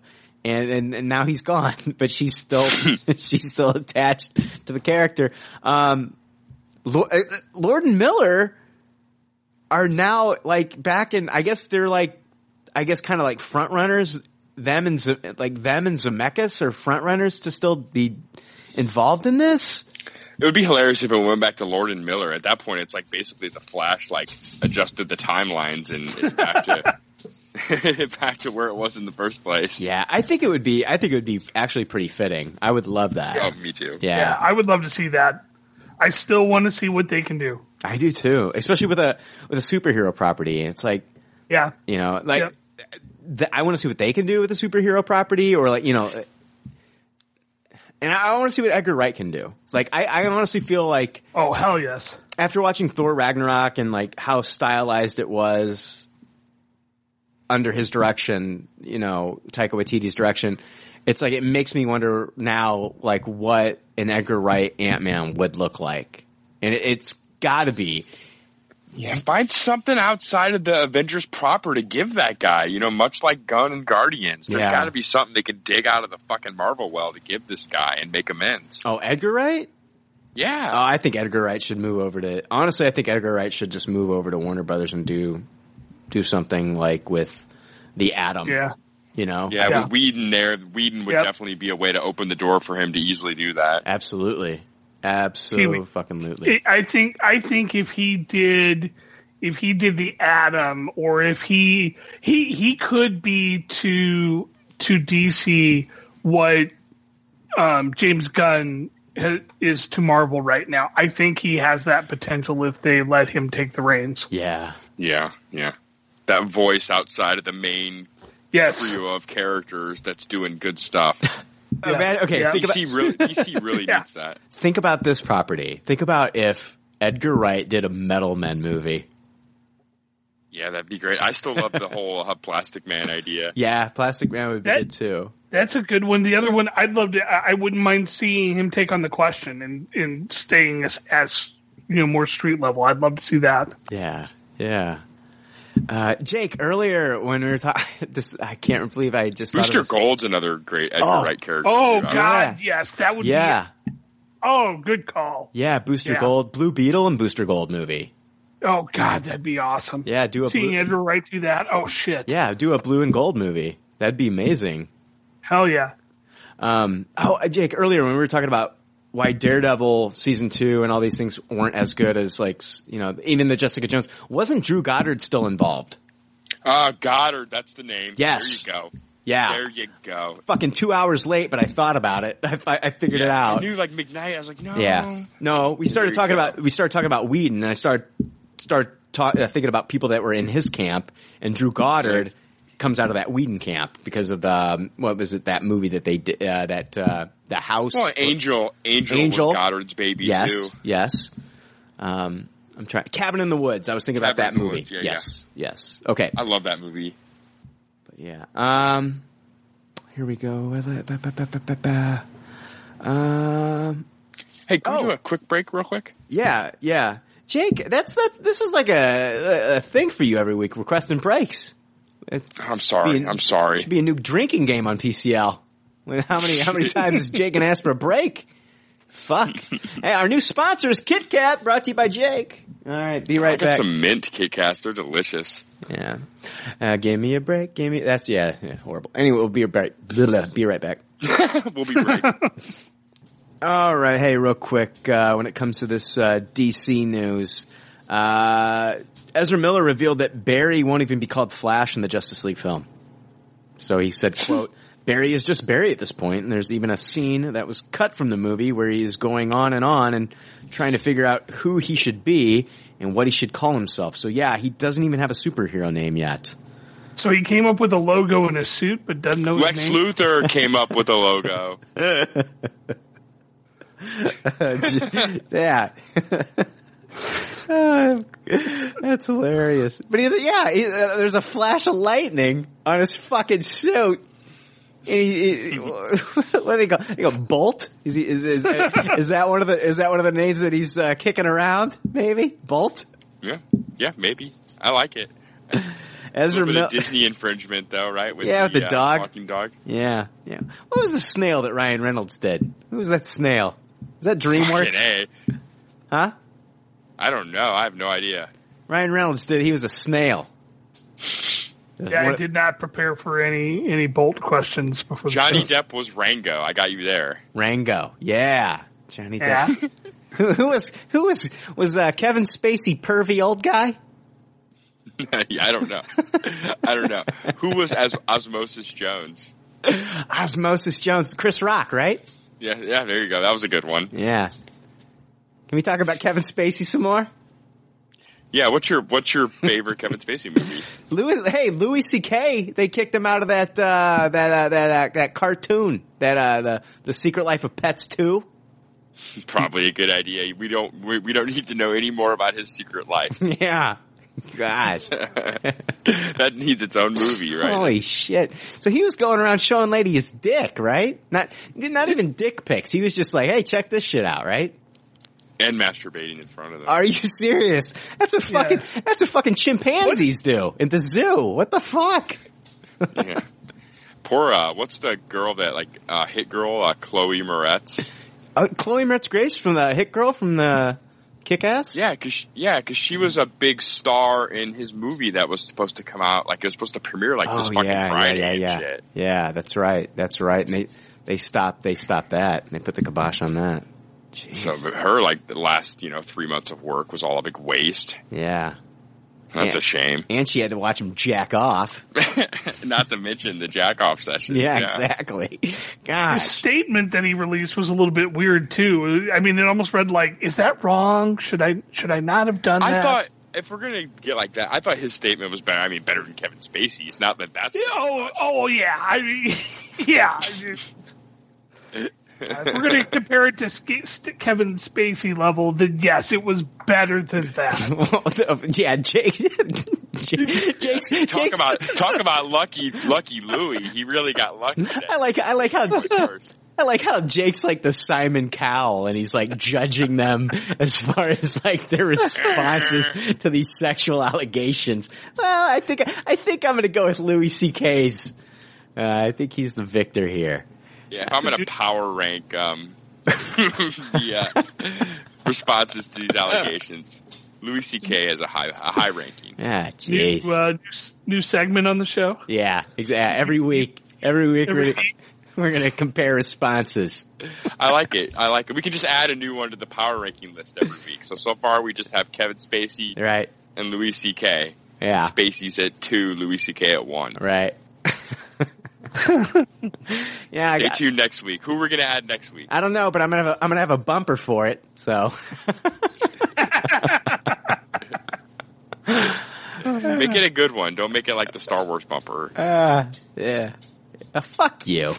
Fuck you. Fuck everybody. Fuck everybody that heard it and didn't, fuck you. That's the thing. It's like, I liked it. It was never meant to replace the old one. I was just gonna try to spice it up a little bit and give you another option. And, I was never meant to replace. Fuck you. Fuck everybody. Anyway. Yeah, moving on. Jesus. It's a sore subject. Yeah, it is. Don't bring up the Star Wars bumper. And I'm getting sick of everybody saying, "Hey, when are you going to release it?" What's the new hashtag? Free the bumper. Fuck you. I still have it. I had to search really thorough, but I actually just listened to it about 2 days ago. Oh, fuck you. Fuck you, Jake. Just as bad as I remember. Yeah, go to hell. Go to hell. Go to hell, you son of a bitch. I see why Shooty liked it too. It's very like shut up, music-y. Knock it off. No, I don't want you talking about. I don't want that coming out of your mouth. This part, edit this part out. I revile you. Like,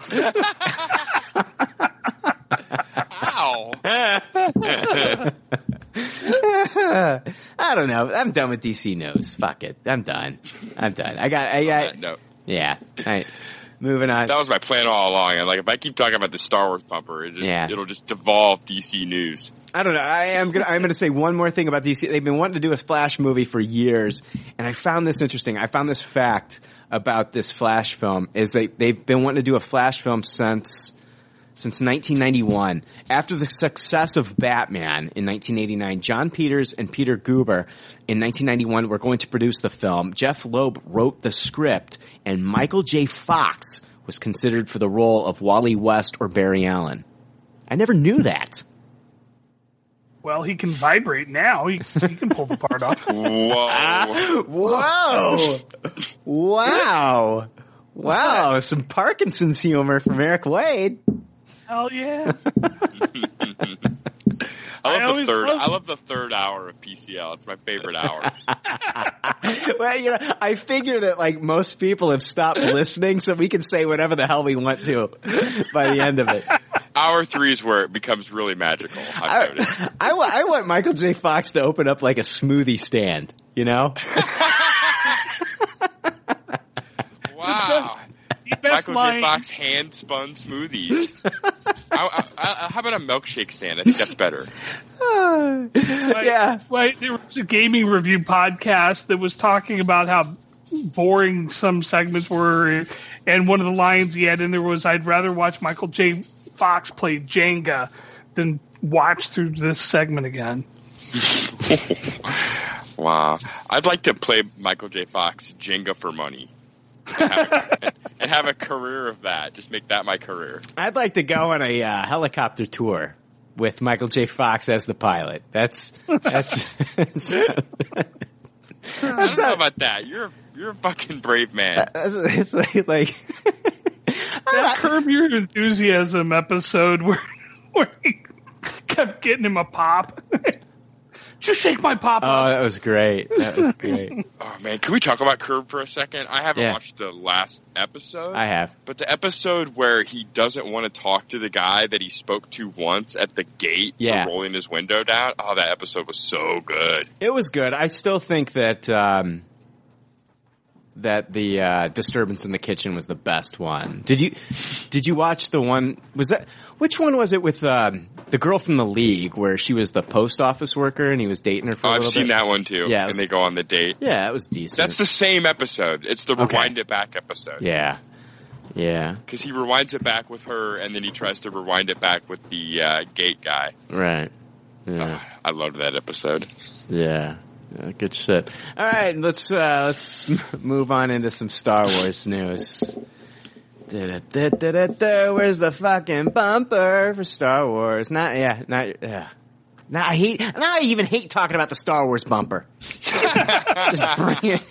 bringing it up. It was great how you didn't process what he said at first, and you were like, "Oh yeah, fuck you." All right, time for Star That was Wars. my favorite part too. Yeah, fuck both of you. Yeah, fuck the bumper. No, here we go. Star Wars news. Ye gods! What the Misa saying? You were supposed to be here with me, listening to Pop Culture Leftovers podcast. That's not true. That's impossible! All right, we got some huge news coming out of Lucasfilm this week. Rian Johnson going to be developing a brand new trilogy. Here's the details from StarWars.com. Rian Johnson, writer-director of Star Wars The Last Jedi, to create all-new Star Wars trilogy. Lucasfilm is excited to announce that Johnson will create a brand new Star Wars trilogy, the first of which he is also set to write and direct, with longtime collaborator Ram Bergman on board to produce. As writer, what do you got there? You got something about Ram? My favorite part about this whole story is how it makes all of us sound like a bunch of idiots, like talking about this kind of stuff in the last couple of weeks, because we're like, I guess Rian Johnson just wants to do his one Star Wars movie and then, move on to do his other thing. Yeah, I don't think we're idiots for that. No, I don't think we're idiots. Yeah. It's not the wrong word, but just Yeah. That's what the kind of yeah. news if you listen to now, it's going to be like, oh, okay. Yeah, I mean, we weren't saying anything that anybody else wasn't thinking. So, No. more from the article. As writer-director of The Last Jedi, Johnson conceived and realized a powerful film of which Lucasfilm and Disney are immensely proud. In shepherding this new trilogy, which is separate from the episodic Skywalker saga, Johnson will introduce new characters from a corner of the galaxy that Star Wars lore has never before explored. Quote, "We all loved working with Rian on The Last Jedi," said Kathleen Kennedy, president of Lucasfilm. "He's a creative force, and watching him craft The Last Jedi from start to finish was one of the great joys of my career. Rian will do amazing things with the blank canvas of this new trilogy. I'm also thankful that I didn't have to fire anyone else." It feels like... Yes, we can work with this guy. Yeah. Oh my God! Thank you, Ryan. Let's see here, but yeah, it's this is crazy. Yeah, Jake, you're absolutely right. Like we were like, why isn't Rian Johnson coming back to? It sounds like Kathleen Kennedy loved working with this guy. Why isn't he coming back to work on episode 9 after they got rid of Colin Trevorrow, parted ways with him? It's because he was doing this and they couldn't talk about it yet because I'm sure the contract hadn't been, the ink hadn't dried on the contract. And now we're finding out he's doing a whole new trilogy in a part of the Star Wars universe that's never been explored with all new characters. Yeah, this is such a bold move. This is exactly what they need to do. They can't rely on just showing us something that's going to make us cheer from classic Star Wars movies forever. Like, they really have to universe build here. And I think Rian Johnson is a perfect person to pick to try to helm this, to to give us new stuff, and hopefully it pays off. Okay, I want to see Star Wars thrive forever. Okay, here's the thing.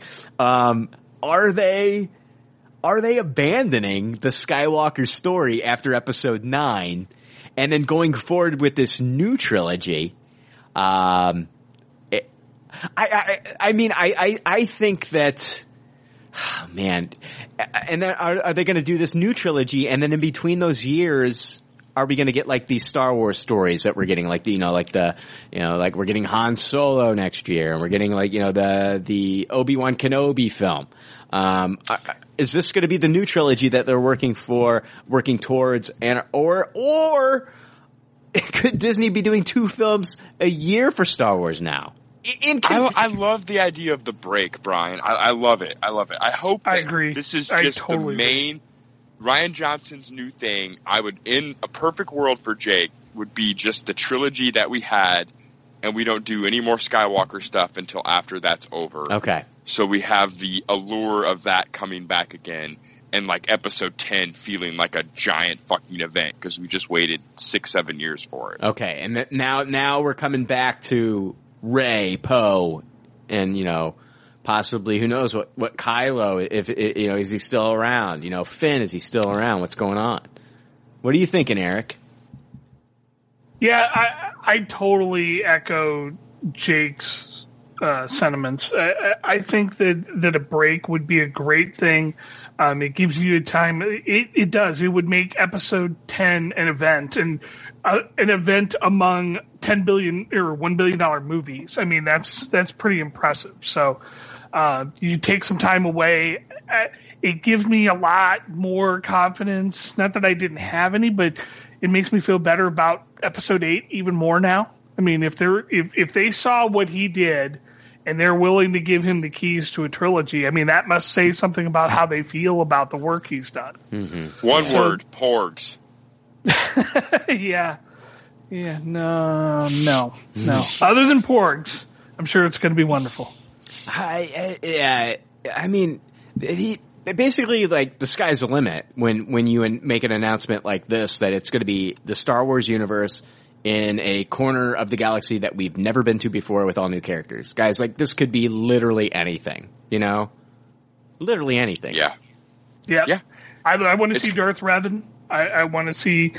I'd love to see him explore some of the ancient Old Republic, and I'd love to see that. Yeah, where does this take place? I want all new concepts and creations, and nothing leaning on a previously established concept. I'm with you, Jake. Star Wars can't live forever. Yeah, I'm with you.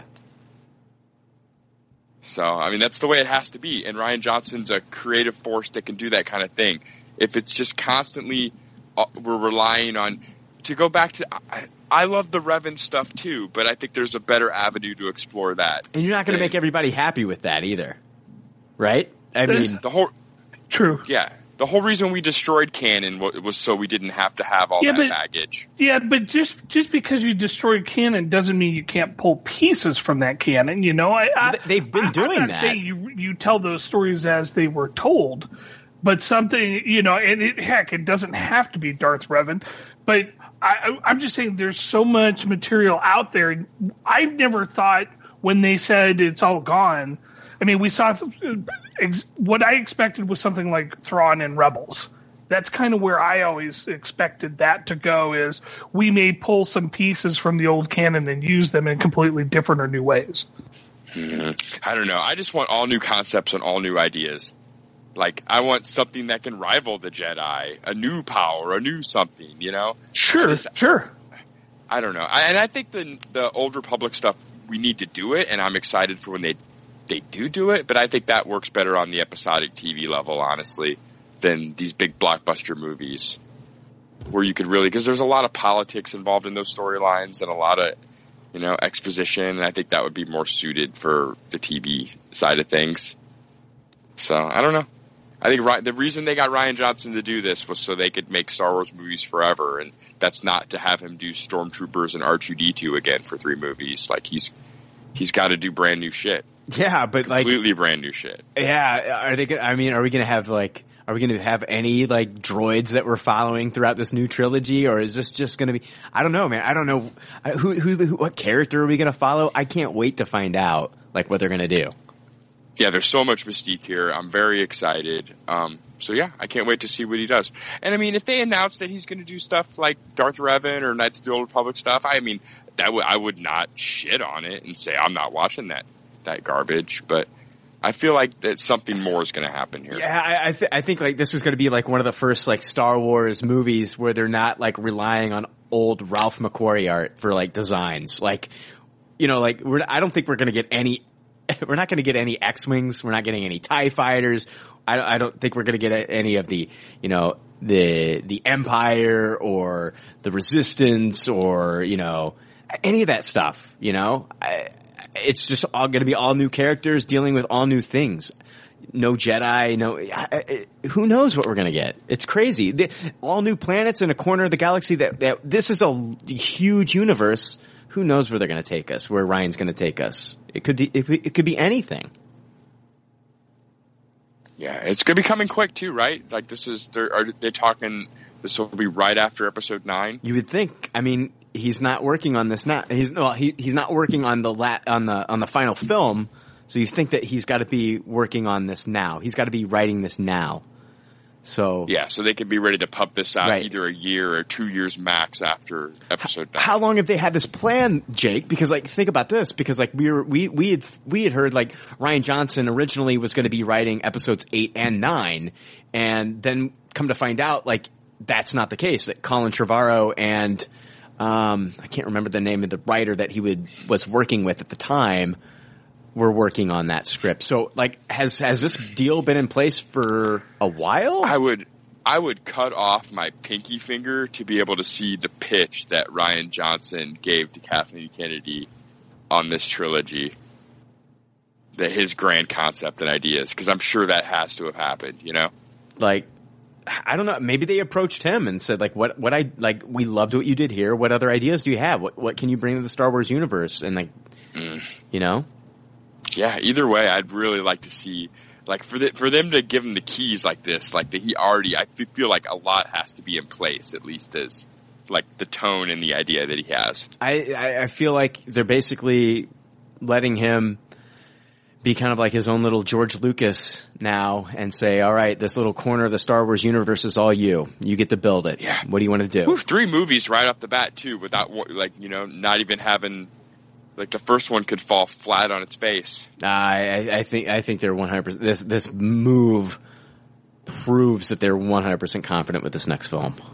Oh, I 100% agree with that statement. Oh, I know. I'm talking to our audience too, and just like you know, clarifying that. But I think Eric's like, fuck both of you guys. I want my Revan.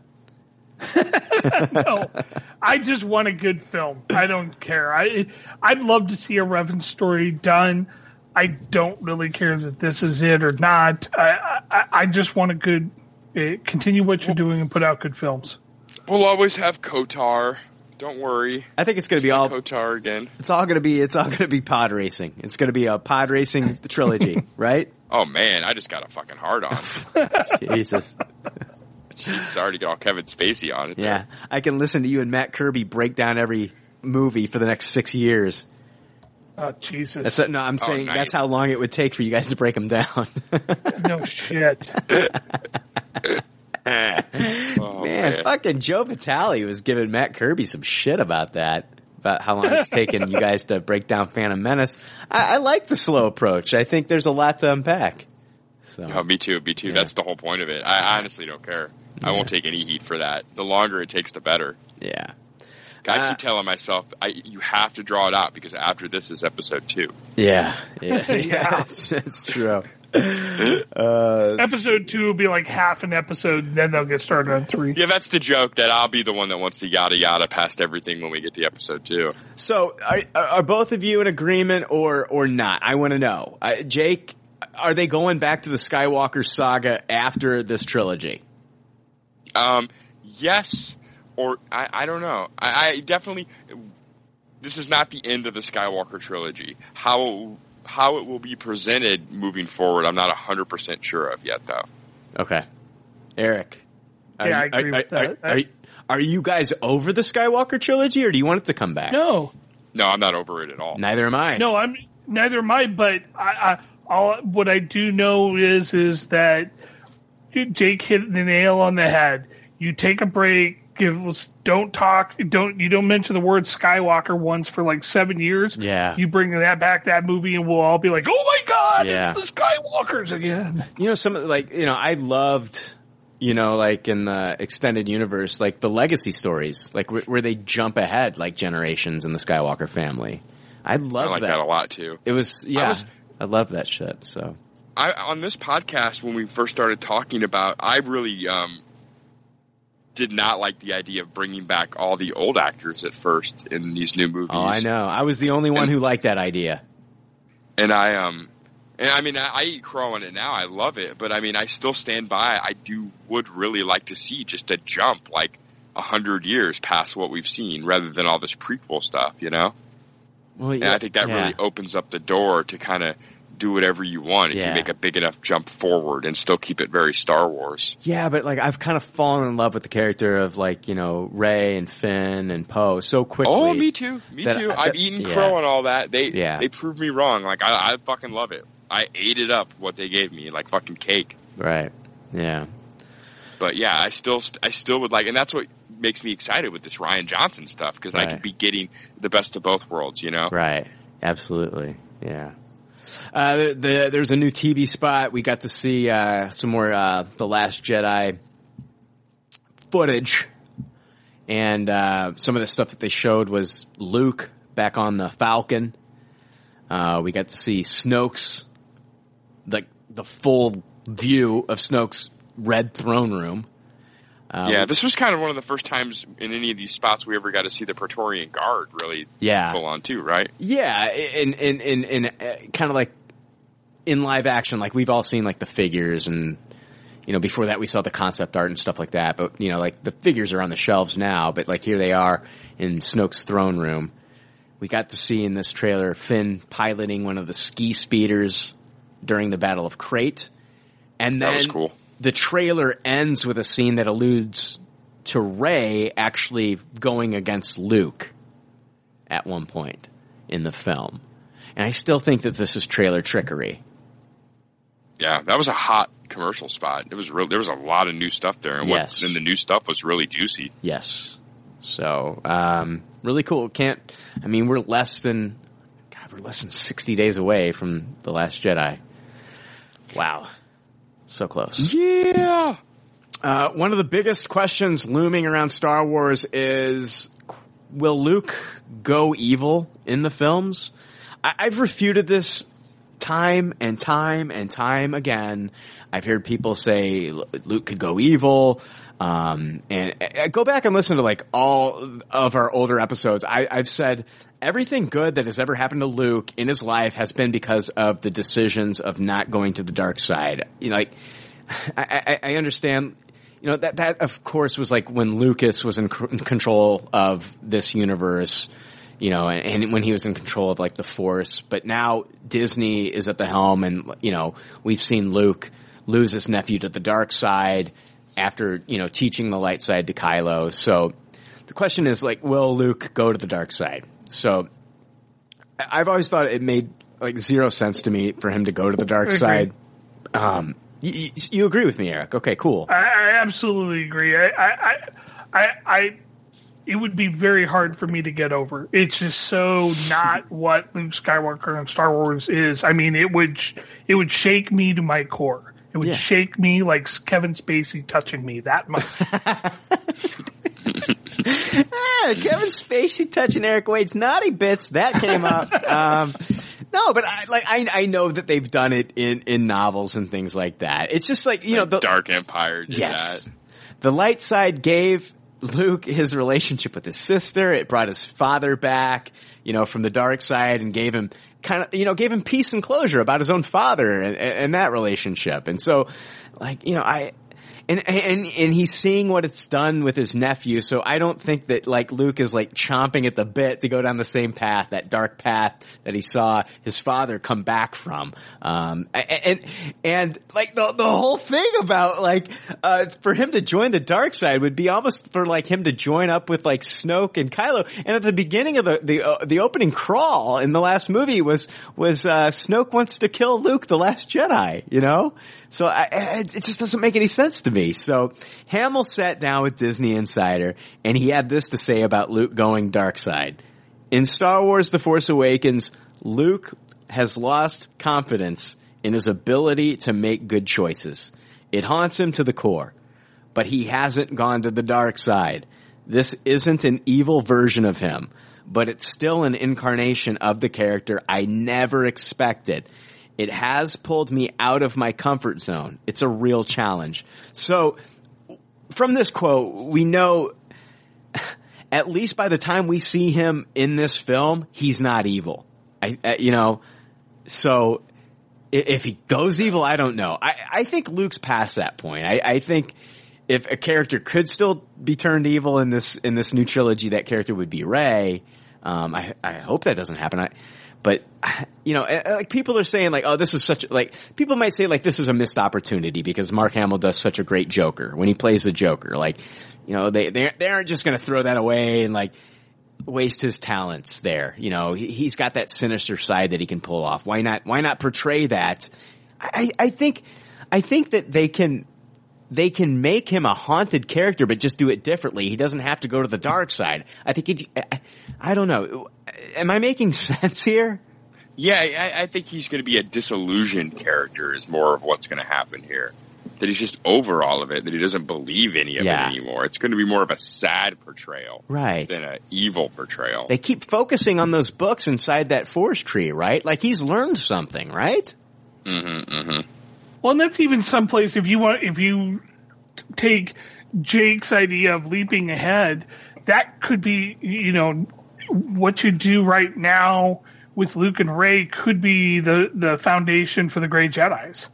Then you leap ahead and see what becomes of them down the road. I mean, that would love something like that as well. They've kind of tested the waters with the Grey Jedi, with like the Bendu and Rebels and stuff like that. So, and with Ahsoka, right? So, you know, they've kind of like spoon-fed Star Wars fans a little bit of that in that series. Are you watching Rebels this season so far? I haven't jumped into the new season yet, Eric. I am. I think I'm one episode behind, maybe. Are you enjoying it this season, or? Yeah. Okay, good. I mean, it's good. It's not.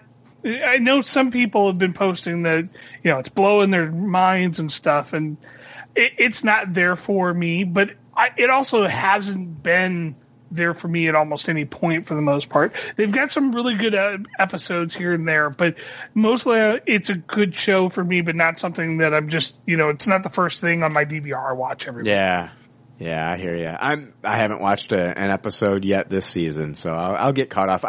You know, there are times where I'll watch it week to week, and you know, there have been times where I've watched it week to week, and then there's been times where I've binged it. So, but I always get around to it. You just have it on the old DVR? It's on the DVR right now, yeah. There's so many other things that I've been watching. Like, I've been keeping up with, like, Supergirl week to week. I've been catching up on The Orville. I've been watching Flash week to week. I've been trying to binge the Legends of Tomorrow, because I'm not caught up with that. I think I've only watched the first 2 episodes of that. I mean, there's, like, all these new shows that are coming out that I'm trying. So I'm trying to figure out, like, what's going to be my rotation. So, you know, I tried that No Activity. I tried that show Ghosted, and it's like all these new shows coming out, like, I'm fitting those in, and some of the other shows that I know I'm going to get back to are on the back burner right now. So Are you watching The Gifted? No, I dropped off after the first episode. Are you watching it still? Yeah, it's fantastic. Really? Yeah, it's really good. Okay. We've been talking about this every week on the Supercast. It's great. It's a great show. Wow. It really snuck up on us as being fantastic. So they've got really good acting. I won't spoil anything, but there's some really good moments that they're coming up with. So Okay. it's got a very Logan kind of feel to it at the moment. Okay, I will. It's. I mean, I've got all the episodes on my DVR, and they're also on Hulu. So I will watch it. I will get back to you. Cool. Yeah. Oh my God! Hold on. Back to the Orville. I know we're in Star Wars news. Back to some of the cameos. Some of the cameos on this show, dude. Yeah. Yeah, you know who's on the latest episode? Who? Rob Lowe. Are you shitting me? No, I'm not kidding you. He's the blue guy that screwed. That screwed. What's her name? Oh my God, the Adrian Palicki in the first episode. Yes, Adrian Palicki. Yeah. So they open very funny to it and introduce him, why he's there, and where it goes, God. and it's an excellent episode. And it took me a minute. I'm like, I'm like, oh my God, that's Rob Lowe. I know that's Rob Lowe. Oh, that's hilarious. It's too bad that they're going to have to pull the Kevin Spacey episode, right? I'm fucking with ya. Oh, they're not going to pull it? Oh, thank God. I doubt McFarlane would have worked. He knew already. Oh yeah, that's true. Yeah. No, it's like the Liam Neeson cameo blew me away. Out of nowhere. And then, Charlize Theron made sense because they did A Million Ways to Die in the West, but it was still cool seeing her for a whole episode. And she was really good. Really cool to see like her and Adrian Palicki on the screen at the same time, because I think of both of those actresses as like really strong female characters in like a lot of the stuff that they portray. So right, it was totally agree. Yeah. You had Furiosa and like Adrian Palicki, who was like an assassin in John Wick, and like they're on in the same show, and I'm just like, this is so fucking cool. And I'm so happy for Adrian Palicki that she's on a show that got renewed for a second season. Got renewed, absolutely, yeah. Yeah, because like after the whole Wonder Woman thing, and like I don't know, she's had some bad luck after Friday Night Lights. So that whole cast, other than what's his name, Kyle Chandler. Yeah, Kyle Chandler's done well, but God, a lot of them have had. I mean, what's his name had Taylor Kitsch, John Connor from Mars. Yeah. No, it was just called John Carter. John Carter, that's right. Yeah, it's it's based on the book John Carter from Mars or whatever. Right. But Michael B. Jordan went on to do really well. Oh shit. Yeah. I completely forgot he was on there. He didn't join until like the third or fourth season of Friday Night Lights, but he's gone on to do some fantastic shit. Yeah, he's done okay. Other than Fantastic Four. He's done one or two good movies. Yeah. Oh, Fruitvale Station, Creed. Upcoming Black Panther's probably going to be amazing. So he's done all right. He's only made a couple bad choices, so he's doing okay. Yeah. All right. Yeah, fucking Orville, man. I'm gonna get off this episode tonight and watch that latest episode. You need to watch it. It's a really good one. I've been watching SNL all day. I've been catching up on all the Saturday Night Live today. Was there a new one last night? If there was, I don't know. I've been going. I finished the Kumail Nanjiani episode, the Gal Gadot. I'm on the Ryan Gosling one. I'm not even going in order, but I'm on the Ryan Gosling one right now. Oh, that's funny. Ryan Gosling breaks every fucking sketch that episode. He, what was the one where, Kate McKinnon's in his butt? Yes.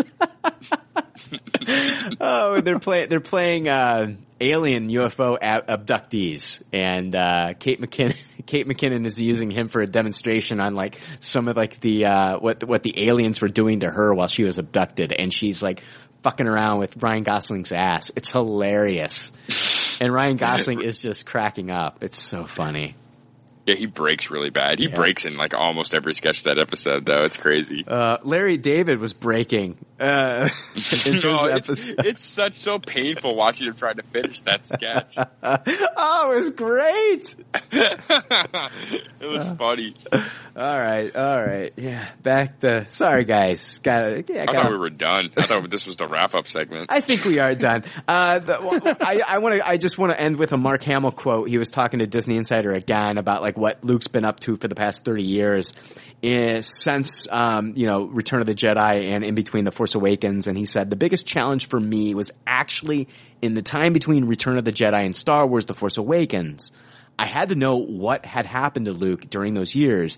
I had to glean decades of backstory from the script, and some of it I had to make up for myself. I had to know what he went through during that time. It's not important to the storyline for this film, but I did discuss some of my thoughts with Rian Johnson to make sure I wasn't coming up with anything in my personal backstory that would affect Luke's portrayal in this film. So, I just think he can't say anything about like what Luke did in between because he's really not at liberty to say, because like those are years in between. Those are stories that Lucasfilm and Disney haven't told yet, except for like in Bloodline. And I think this could either be a movie or it could be a novel or a book or comic book or something like that. That, I mean, he really has to be careful about what he says about those years, right?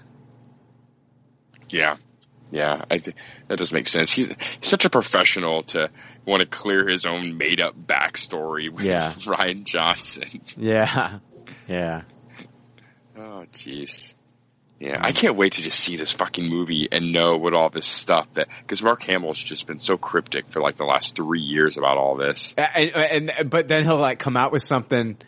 He'll give you some news, but you don't know if he's telling the truth or not, right? Yeah. I just want to put all this to rest. Right. Yeah. Fuck.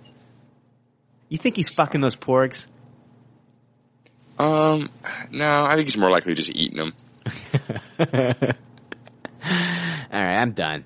We're done. Hey, guess what? Guess what's filmed? Guess what starts filming tomorrow? What's that? Daredevil season 3. Oh, that's awesome. Guess who's coming back? Fucking Vincent D'Onofrio is the Kingpin. So, that's good. They need that. Yeah, they do need that. But Eric, thank you so much for joining us, man. Guys, thanks for having me on. It's a pleasure, a joy. Not like Kevin Spacey kind of pleasure, but. Oh my gosh! Oh man, I think we have we beat that horse. Yeah, we beat that horse, haven't we? Yeah, we beat the shit out of that. Oh man. Anyway, all right. Next week is Justice League. Yeah, wow, that fucking steaming pile. That's gonna be fun. I got to figure out when I'm going to see that. Because I'll be in Austin, so I don't know if we'll see it while we're down there. Maybe in the morning. I don't know. Dude, does Austin have a Alamo Drafthouse? I'm pretty sure they do. Yeah. Dude, I think that's like the home of the Alamo Drafthouse. You gotta go see it there, right? Oh, I would love to. Oh my god, that'd be amazing. It just depends on what we were just looking at the schedule for what's everything going on at Comic-Con. So I'm debating on that $45 Lonnie Anderson signature or not. How much is it? $45 is what she's getting. For Lonnie Anderson? Pay for that. Lonnie Anderson, yep. Oh, wow. From WKRP in Cincinnati. Oh, yeah. And bite that bullet. Pay the $45. Yeah, it's probably not going to be a bullet I'm biting. Exactly. That's why you should do it. All right, guys, that's it. Eric, thanks again for joining us, man. I had a lot of fun having you on the show. I know we had you on 200, but it was just like a little taste, and we'll definitely have to have you back, man. That was a lot of fun. Yeah, appreciate it. Yeah, guys. I agree. I approve. All right, and I'm sure that sits well with you, doesn't it, Eric? That warms the cockles of your heart. Cockles. How far Jake and I have come. Yeah, you guys have come far. It is true. I used to hate you more than anybody. Oh, I loved you. I loved you for that.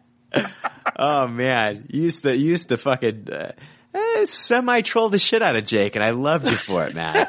Now he trolls you way more. I know. I do. The tables have turned. That's true. All right, guys. You and I seem to make like targets for each other all the time. Yeah. So. Yeah. Oh man. No. All right, guys. And just like all good leftovers say in their doggy bags, thank you for your patronage. And thanks for listening. We'll see you back next week when we unite the seven. Probably not going to be 7 people on the podcast, though, right? No. Oh, you should totally have someone representing each character. Oh, God. Oh, I got dibs on Trucker Aquaman. Yeah. Yeah. Oh, man. My man. Oh man, I can't wait to hear what my other 4 lines are going to be. Hell yeah, motherfucker. That's what they need to do. They need to make Justice League rated R so we can get a motherfucker out of Aquaman, right? That would be amazing. Yeah. All right, guys. We'll see you next week with Justice League. Thanks for listening to Pop Culture Leftovers. Congratulations. I don't know how you did it. I couldn't do it. You people need a t-shirt saying, I just listened to 2 hours of nonsensical crap. Anyway, if you'd like to reach the Pop Culture Leftovers cast, you can email them at comments@popcultureleftovers.com. You can also follow them on Twitter at PC Leftovers or like their Facebook page.